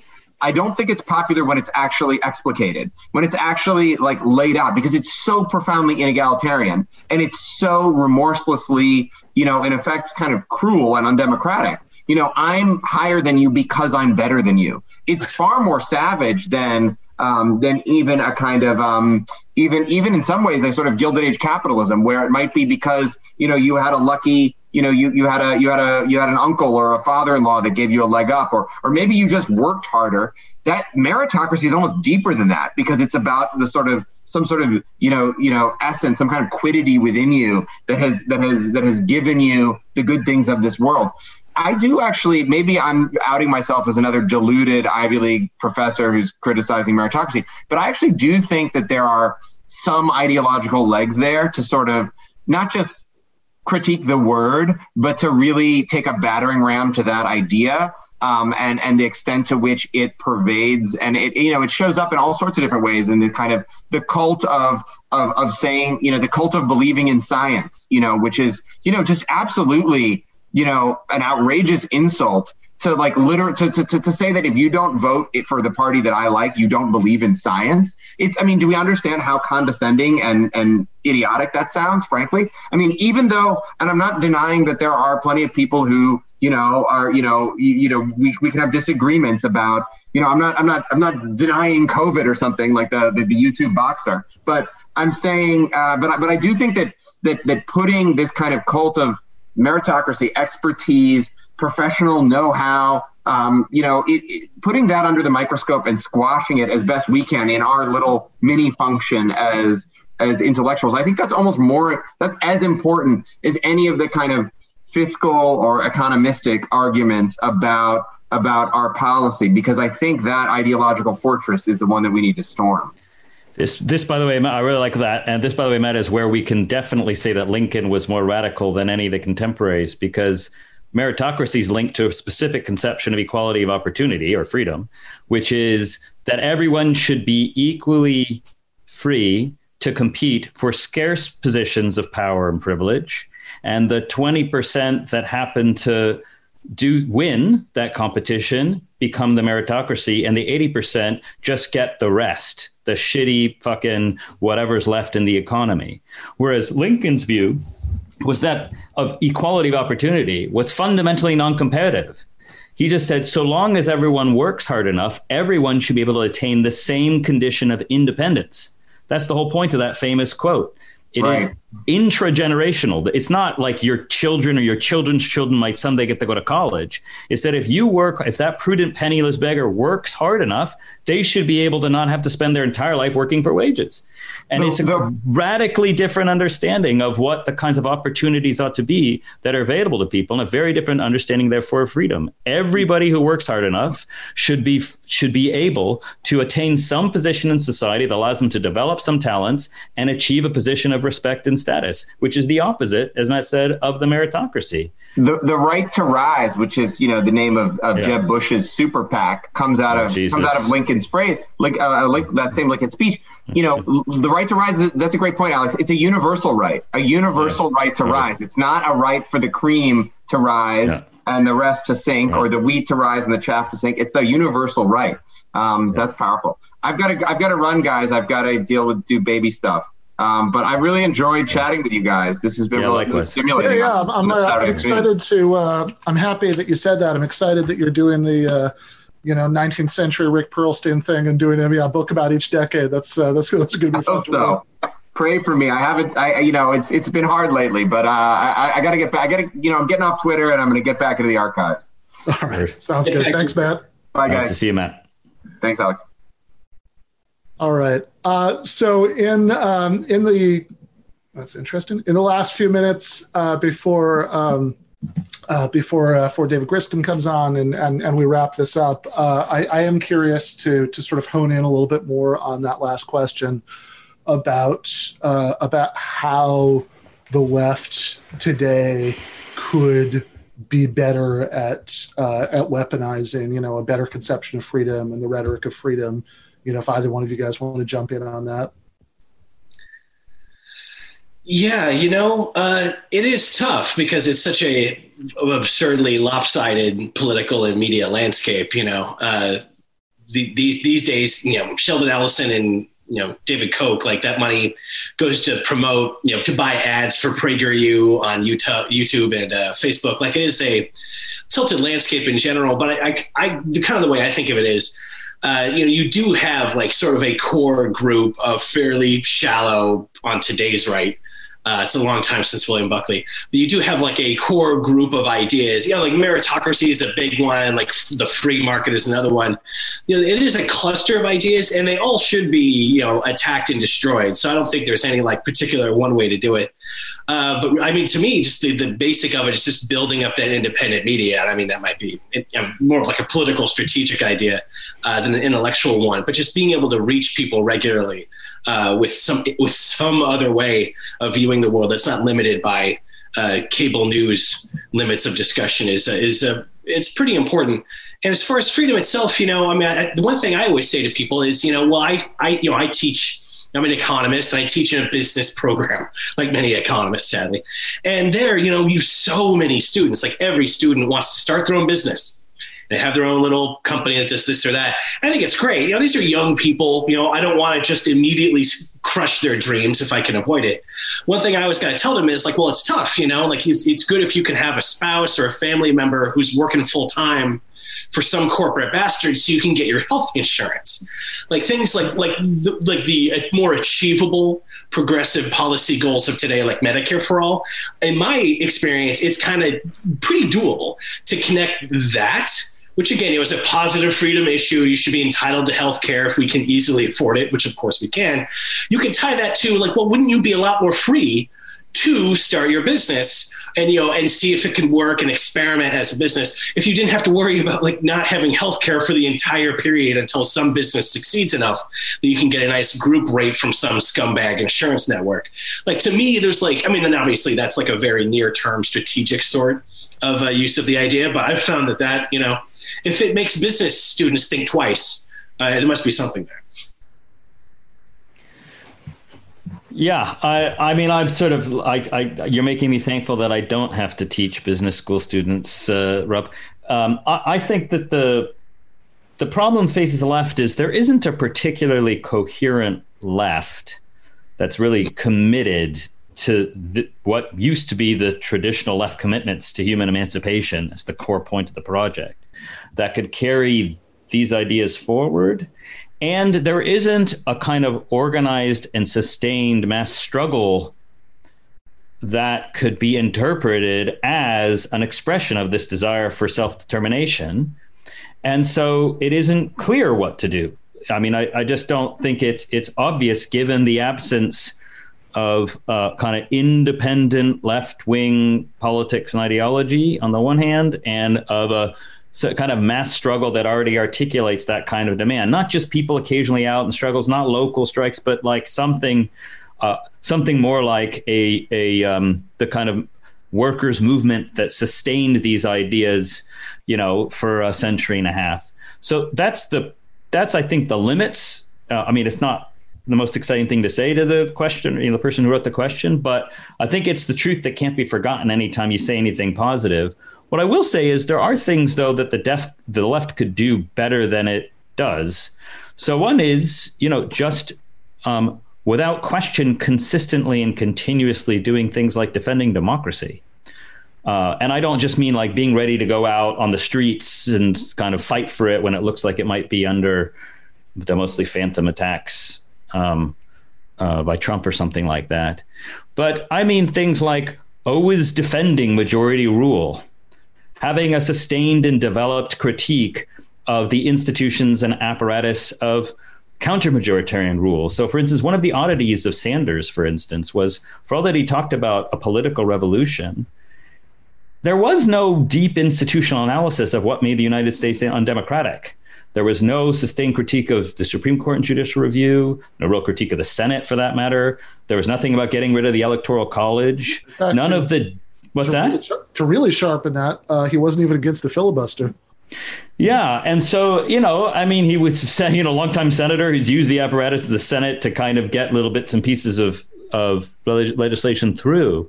But it just struck me that it wasn't even a feature of Sanders. It wasn't like he had to suppress the articulation of that kind of radical demand for just majority rule.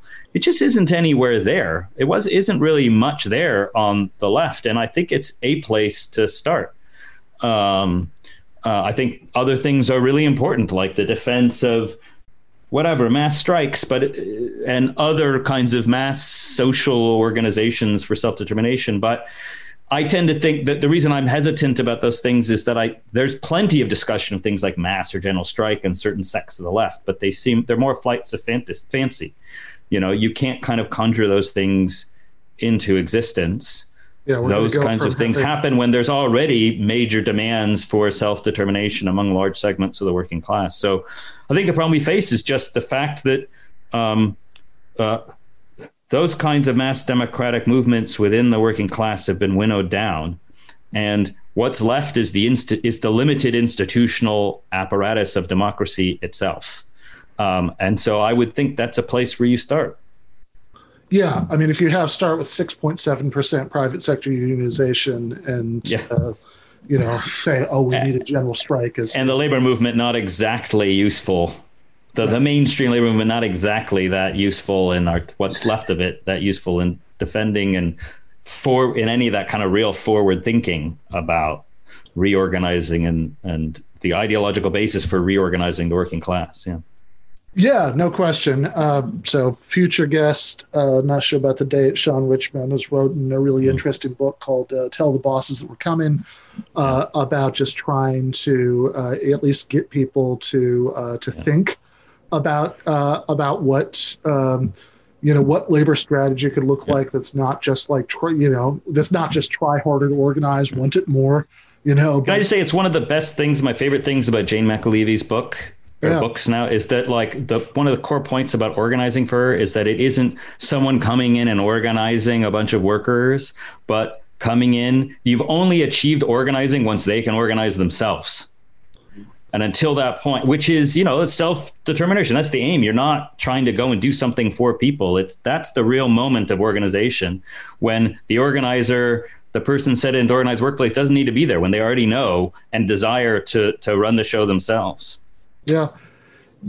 I mean, and in terms of a broader sense of running the show themselves, I mean, like there's a sense, I was thinking about listening to Rob before, this is something I've always thought, like, come on, there's got to be some way to connect the way that so many people, not just even people from super privileged backgrounds, but so many people for whom it's never going to happen, are like their highest aspiration is to own their own business, with the socialist impulse that we want everybody to cooperatively run their own businesses, because that sort of desire for autonomy, is at the core of why people want that so badly. Why, in fact, they prefer that maybe to a really highly paid job, where they were still, a wage laborer. But of course, to get there, you'd have to have that, build up that infrastructure, of a workers' movement that was organically linked to it. So that people could start to process those aspirations for greater autonomy that way. So we could obviously go on for hours, but you both of you guys have been incredibly generous with your time. Rob, Alex, it is always a pleasure. I love talking to both of you guys. Great times, man. Always a lot of fun. All right. Likewise. Thanks a lot for having me on, Ben.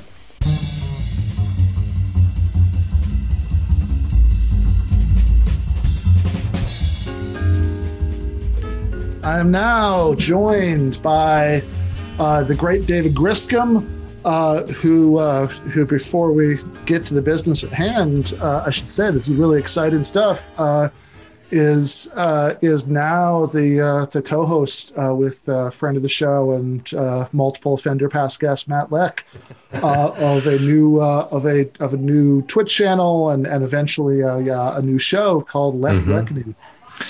Yeah, man, we're really excited. Thank you to everybody who's joined us over at Left Reckoning. It's going to be a really exciting project to be able to build off of the work that we've been able to do for the past few years with TMBS, but also sort of broaden that out a little bit and, expand the stories that we're covering and also to basically, try to relocate some of this left-wing media away from for being too much of a Brooklyn scene. But for people who are interested, we do have our YouTube channel up. We haven't put any videos up on it yet, but I think on Monday at 7 Eastern, Matt and I are going to be doing a live stream, think tank style. So definitely check that out. Yeah. So yeah, well, I'm excited by it. Yeah, you'll definitely be. Yeah, we're looking forward to having Ben on sometime soon. Yeah, looking forward to that. Absolutely. So yeah, I know you mentioned this. I think I managed through unfair mechanism, because I had advance notice to get in the door as the first Left for Reckoning. So yeah, he beat my mother.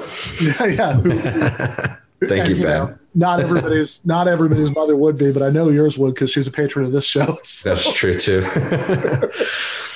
Yeah, no, thank you so much. I mean, yeah, it's going to be really exciting. I mean, so in December, basically, we sort of launched this on a quicker timeline than we had initially intended. So, December, we're going to be doing a lot on our Twitch channel and YouTube, streams and things like that. We might have some guests. We haven't decided yet, but we're going to start doing shows every Thursday night at 7 Eastern, starting at either the last week of December or the first week of January.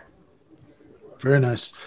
Well, I should. Okay. Well, first of all, first things first. Cheers. Cheers. So yeah, we're doing something a little bit different for Outlaws and Revolutionaries today, which is that whereas I'm sure that you'll you tell us a little bit about the artist, we're really gonna hone in on a specific album today. Mm-hmm. Yeah, I mean, so we're talking about Sturgill Simpson, and specifically his most recent album, I think, came out in October, called Cuttin Grass, which is a bluegrass album, and it's phenomenal. Some new stuff, but a lot of just reimagining songs that he had already put out in the past with this incredible, crew of people, bluegrass players, people who are interested in bluegrass, like Tim O'Brien, Mark Howard, Scott Vestal, Stuart Duncan, Sierra Hull, all play on this album. And they're just, ace pickers. So it's a phenomenal, album out there, but I hope that people who are listening to this are familiar with Sturgill Simpson. And if not, just give them a little bit of a taste. This is a guy who, in my opinion, is probably one of the few like real outlaw country artists still making music. And I mean that in the full sense of, being a little bit of a radical, but doing his own thing. He got really big with an album that came out in 2014 called Meta Modern Sounded Country Music. I don't know if you ever heard that before, Ben. Yeah, I mean, I have heard of that. I actually haven't listened to that album, but I've seen I've seen the title. Yeah, I mean, it's a phenomenal one by far. Yeah, I guess. Yeah, actually, in this album, Cuttin Grass, there's a little bit. There's a line, there's a line in one of the songs about like how you're not going to see me at the Country Music Awards, but I'll always be in the smoky bar with the dim lighting and the bad sound system, which is which certainly tells you something about the ethos. Also, apparently a radical and bit of a radical in another sense, which is that I didn't know that until somebody told me of this on Twitter. But apparently, he's been a past guest on the Trillbilly Workers Party podcast. Oh yeah, man. And that's a phenomenal episode. I highly suggest people listen to it. I was so jealous, man. I was spit mad. I'm happy for them. It's awesome. No, but he's like, he didn't just appear. I mean, there's been some interviews I've seen with him where he's wearing their t-shirts. So he's a big fan of it, which is great to have, somebody with connections to left-wing politics out there too. Again, man, he's the real deal through and through. So that album in 2014, I think is quite radical. I just have to say, because it is so frustrating, like country music for a really long time was, quite revolutionary just musically in the sense that, while it maintained certain kind of structures and sound and, something that you could definitely recognize, that's a country song. It was always quick to incorporate new ways of playing. And, for example, think about something like the steel guitar. I mean, when that first started got into country music, I mean, that was a pretty bizarre instrument. And there's nothing really about, compressed electric sound like that is, particularly country, right? But they made it country. And that's why Sturgill Simpson's like kind of psychedelic country, his 2014 album is, I think, so great. But this album is just a phenomenal tour of his music and range, and also of bluegrass, which is a music that I really love. That's how I started playing. I play banjo and guitar. And for the most part, that's how I was learning to play those instruments, was learning these old fiddle tunes and bluegrass tunes. So it's a song that I really like a lot. Breakers Roar is a great song early on in the album. As much as this album does, it has like a real ethereal quality to it. And the mandolin player, Sierra Hull, is just phenomenal, has some incredible solos in that song. And it really reminds you how much you can do with just a few instruments in a room. I mean, I love, distortion and all the effects that you can put out there, but there's something really beautiful about this kind of unplugged and acoustic, but it doesn't sound like, most other genres when they do acoustic music, because it's not flat at all. It's exceptionally rich. And there's a lot going on in the background. Yeah, I think for this album, like especially, and yeah, I mean, I don't know, bluegrass that well is a genre, although I do really like a lot of it, and kind of came on some of it by like a really weird route, because there's this band called Iron Horse that does bluegrass covers of rock music, and I was some of which I've got to say like work so weirdly well, like Metallica's Unforgiven, like the bluegrass version of that. Sounds so good and sounds so natural that like you would think this was just like some old bluegrass song that Metallica did a hard rock cover of. But this one in particular, like I think this album, I think the combination of the like instrumental simplicity, the simplicity of the sound, and the intensity of it, right? It's a very fast, album in that bluegrass kind of way. And the fact that like the lyrics are so emotionally raw and even, I don't know exactly, like sort of sad, sort of dreamy. A lot of them are really dreamy. I mean, like a few of so a lot of these songs are songs that he's already put out on, his previous albums, but they work really well as bluegrass songs, like, Just Let Go. I mean, that's a song about, it's like, I woke up today, I decided I'm going to kill my ego, right? And that's a song about going on a pretty nice psychedelic trip. But it works so well, musically, to sort of have that kind of homey, bluegrass roll going on in the background while sort of thinking about, escaping from yourself in this kind of, psychedelic way, which I think was so fun about Sturgill Simpson in general, is like, anything regarding like psychedelics or even taking drugs, so much of that is like sort of dominated in people's imaginations by like, rock and roll, hip hop, or, then obviously like the most cliche, like Asian stereotypes kind of scene, right?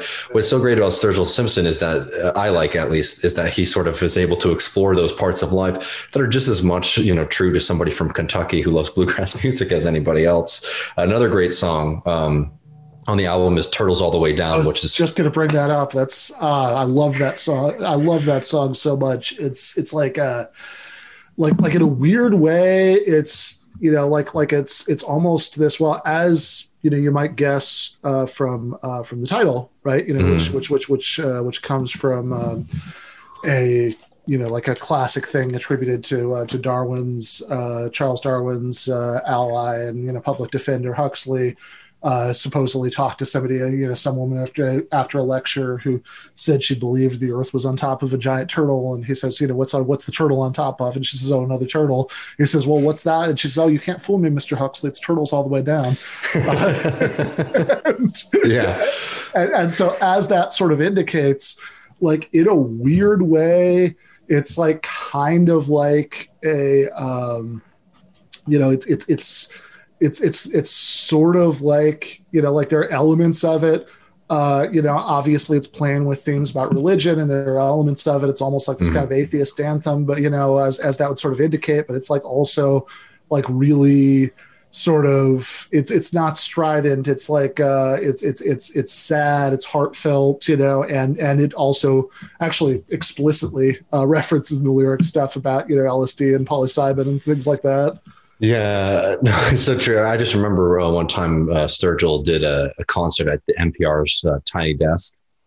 And before he played that song, Turtles All the Way Down, he's like, basically saying like, all y'all crack me up because you write all these things about my songs. I don't even know what you're talking about. Most of these songs are just about doing drugs, which is why I'm always hesitant right now to like get too into my interpretations for some of the things. I don't want to get roasted one day, but all of those, like the kind of psychedelic songs are phenomenal. There's but I do just want to say, like, he starts the song talking about Jesus and the Buddha, with this kind of poetic imagery about them. But then, and then he goes into talking about psychedelics, in the, explicitly, and psychedelic imagery, right? Reptile aliens made of light, and then sort of transitions from that to talking about love, marijuana, LSD, psilocybin, and then DMT. They all change the way I see, but love's the only thing that ever saved my life. Yeah, that's true. Then the last stanza, has the thing that was kind of referencing. It says, "So don't waste your mind on nursery rhymes of fairy tales of blood and wine. It's turtles all the way down the line.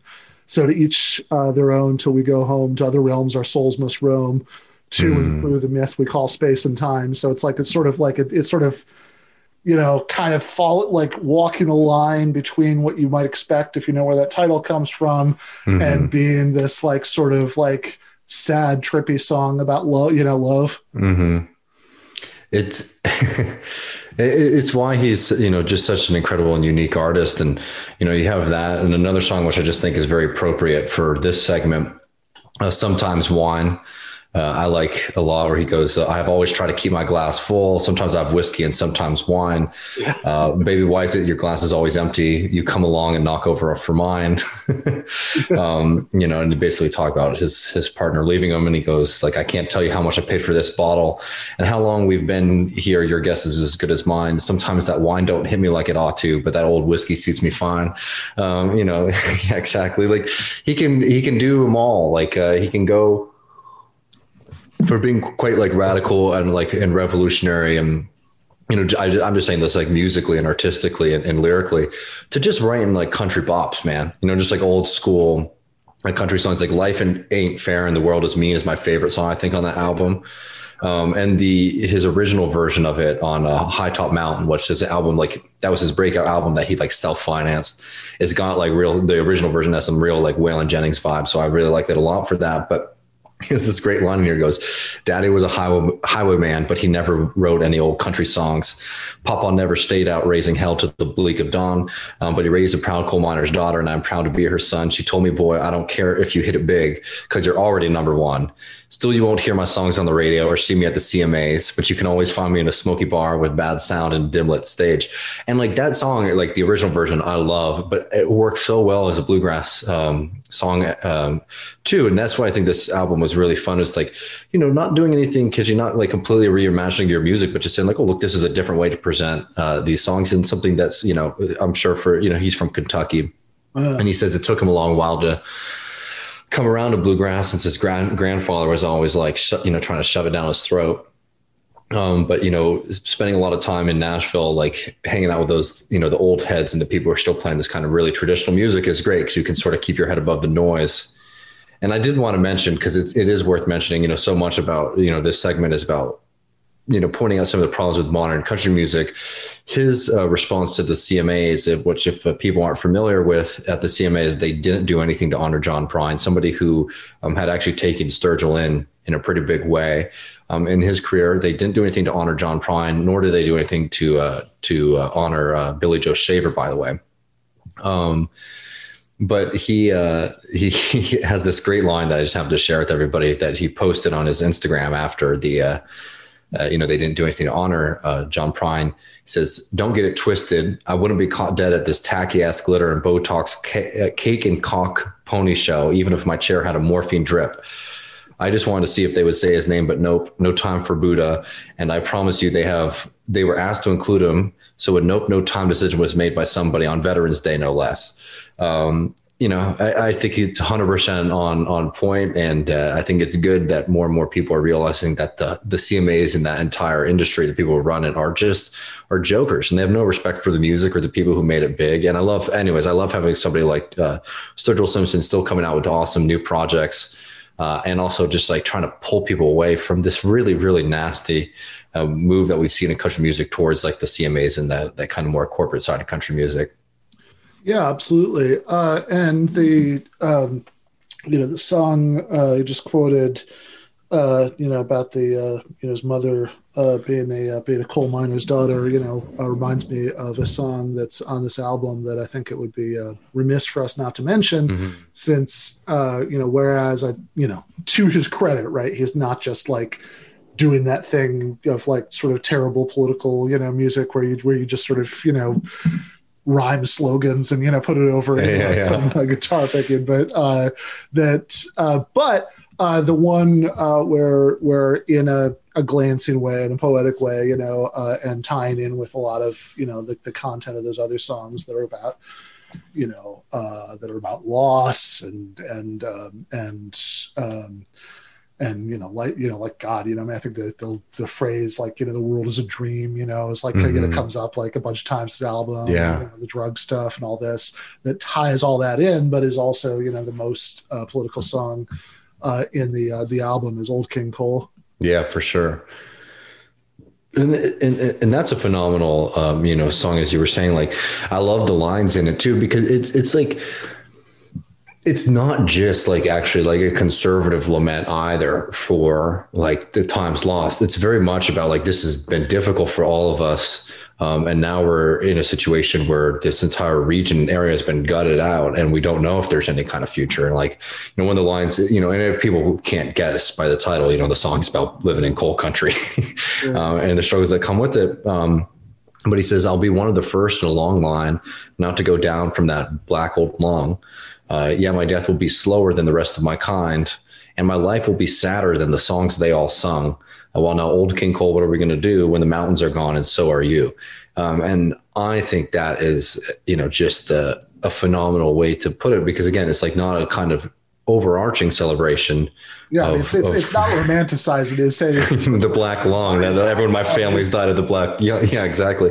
But it's also saying like we're not coming out of it any better. And like that's the point. Is like, okay, I might not have to be putting myself through that work anymore, but we're not really finding our way into a different situation or different like epoch. And it's phenomenal. I also I highly suggest again, the Trillbillies is a good show just in general, but their interview with him, they basically just talked to him about JD Vance. I don't know if you're familiar with him, Ben, the hillbilly elegy guy. Oh yeah. Which actually, so the Trillbilly guys just went on Chapo to do an episode about the Netflix hillbilly elegy movie, which is a very funny episode in all the ways that you'd imagine. But yeah, I mean, JD Vance is really like the sort of a pretty close equivalent in some ways to like a certain sort of black conservative who makes a living telling white conservatives that like the reason that black people live in poverty is because of bad culture. And he does it at the expense, like the personal expense of his family too, which I always just find really disgusting. Yeah. You know what I mean? Just like exposing, problems in his family. Anyway, yeah, he sucks and his book sucks and don't read it. yeah, which is actually the first thing.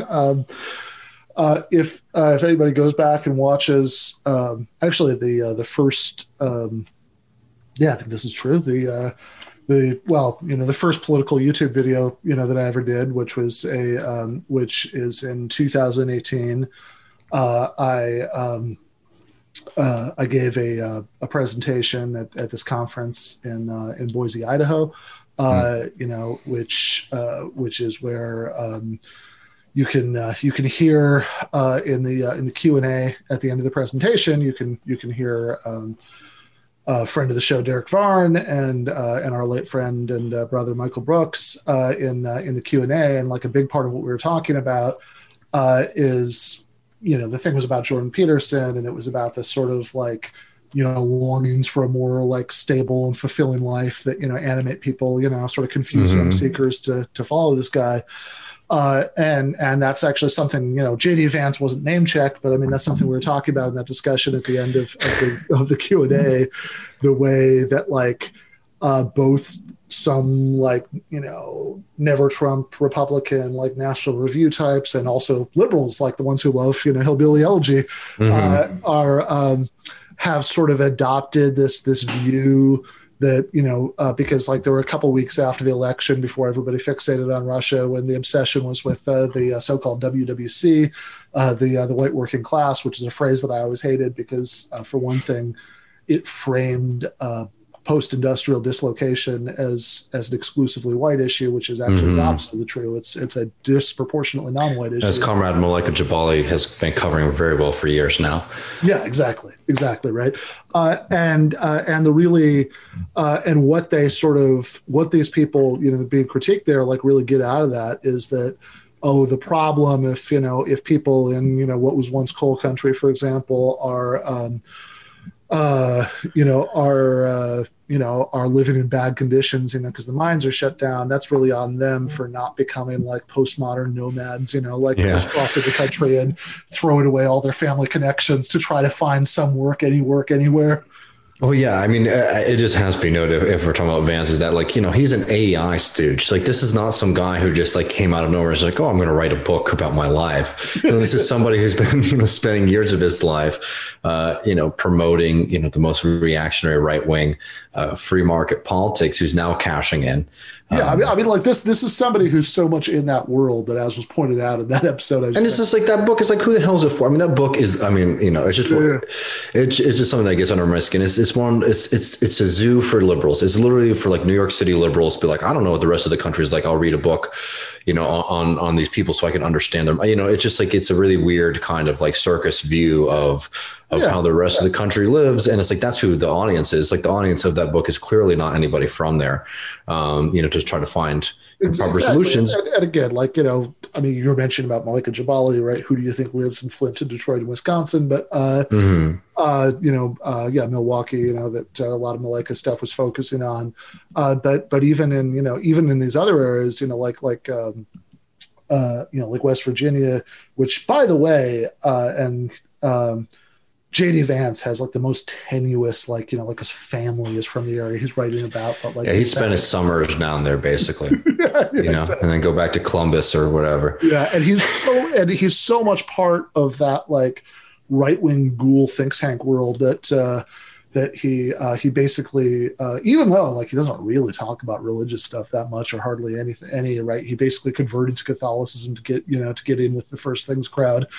So like this, which is, I think, as was pointed out, maybe, if you want to talk about hillbillies, maybe the least, culturally authentic, exactly. You could possibly do there. That's true. But that's why he got out, Ben, it's like he got this.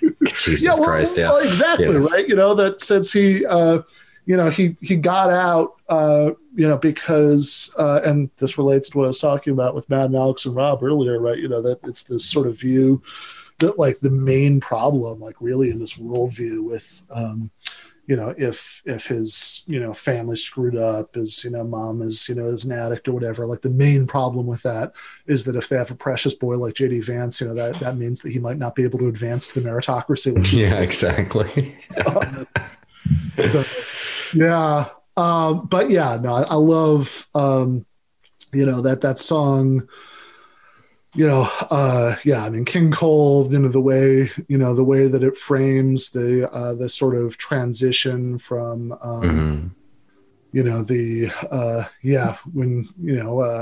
it's from making a living off that old black gold. And now there's ain't nothing but welfare and pills, and the wind never felt so good. It's both like, it's both really, really evocative about what that experience is like, and also it's, and it tells you something, like he talks, later on about people, people who are, came from the city to lend a hand, carrying signs saying, shut the mines down, we're looking for pity and you don't understand. And again, he's not, look, it's a song. It's not an op-ed, right? He's not like endorsing any particular solution here, but he is squeezing poetry out of the tensions in the situation. and which include the fact that he does have absolutely no illusions about it, right? I mean, that line we were talking about earlier about everybody dying of black lung, but he also recognizes that due to the kind of world we're living in, if you're going to replace it with nothing, or you're going to replace it with I don't know, a for service, man. It's service. It's just like selling clothes and selling food, right? And it's just like that's not going to keep a community alive, and that's sort of been the American strategy. Where people can, grant for a job center where people can learn how to code and compete with 22-year-olds who just graduated from college, which is like the idea. I mean, that's not even like the AI freaks idea of a solution. Like that's the liberals' idea of a solution. No, I remember Barack Obama coming out, with that plan very specifically.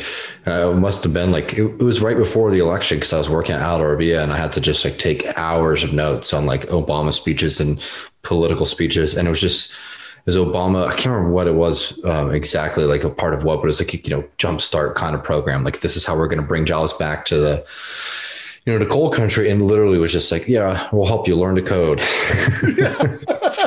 And then good luck. Yeah, absolutely. Honestly, internally, that's my time. Like that's where like the kind of nightmare of pre-Trump began for me now that I think about it. Is Obama telling us the code. Sorry, what? Which and by the way, it's also a good, because I remember reading the other week that that by the end, directly related to this, because one of the things that Trump said, when he was campaigning was for West Virginia, is he was going to bring the coal mines back. And that industry actually is ending the Trump presidency, with something like 20% fewer jobs than even what fewer left at the beginning of it, but I mean, at least that's tapping into, to that desire, was a powerful thing, for Trump there, as it was, with the equivalents, many places elsewhere, since, exactly the contradiction that's being, sung about in Old King Coal, that, that this is, these were terrible jobs, but you could live off of it and feel like you were building something, and, you had some kind of life. Whereas obviously, nothing that came afterwards, nothing that came afterwards gives that. So, it's a, it's a really, it's a powerful song. Everything on that album, is really powerful. And it's like, it's a very, I guess I'll just close with this. Like it's kind of hard to describe, but like, it's a very particular combination of being this sort of, in terms of content, this kind of slow, sad, poetic reflection, and in terms of presentation, like being really propulsive and and going very quickly, and it's really compelling. People should listen to it. I think so. All right, thanks, brother. You know what you want to do next week? I don't know. I might need to think about it a little bit. Yeah. I wouldn't be against sticking with Sturgill for another week. That sounds like a good idea. Yeah. Why not? All right, sounds good, man. All right, man. I'll talk to you later. Talk to you later.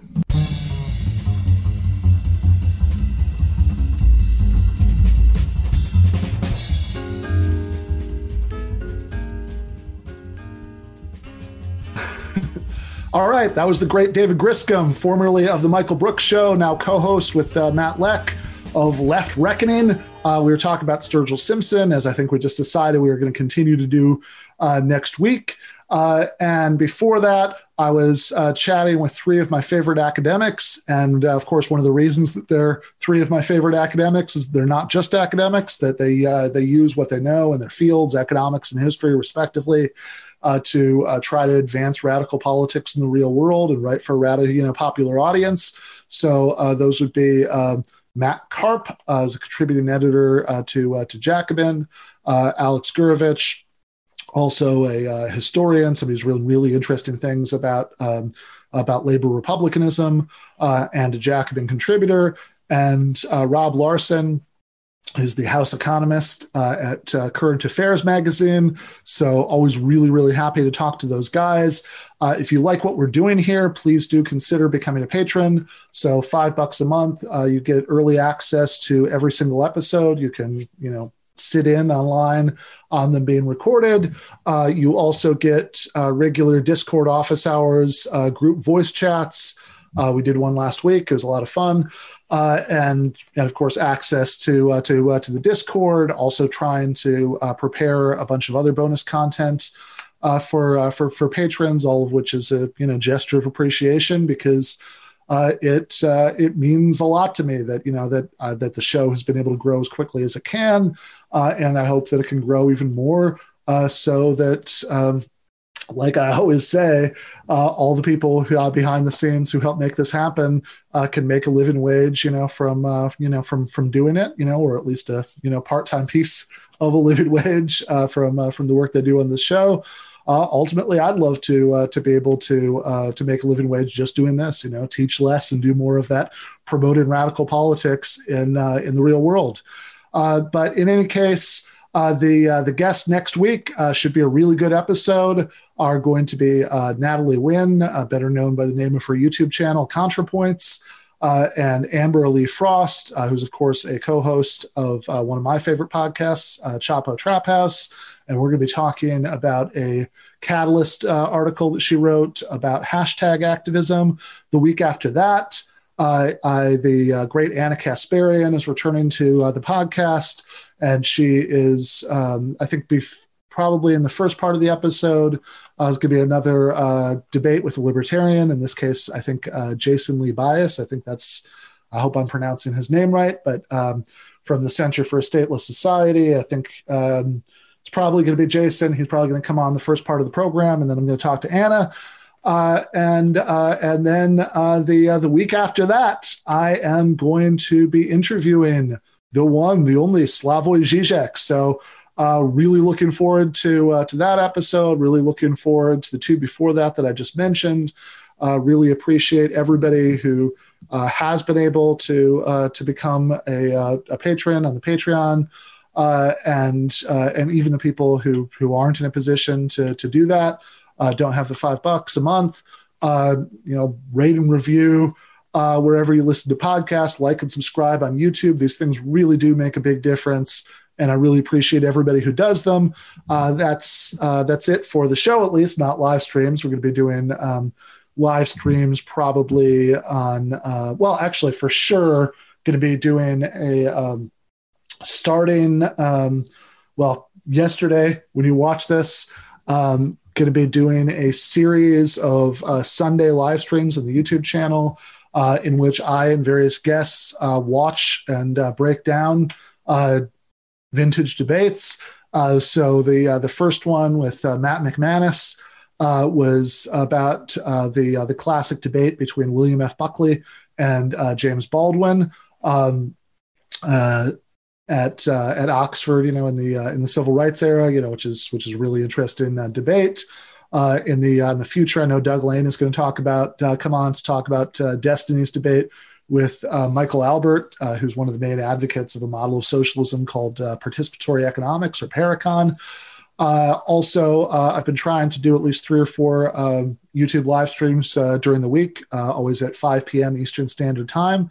So check that out. Again, please like and subscribe on YouTube. Please rate and review wherever you get podcasts. Come to Patreon if you can. Really appreciate all those forms of support. All of them mean a lot to me. Until next week, left is best.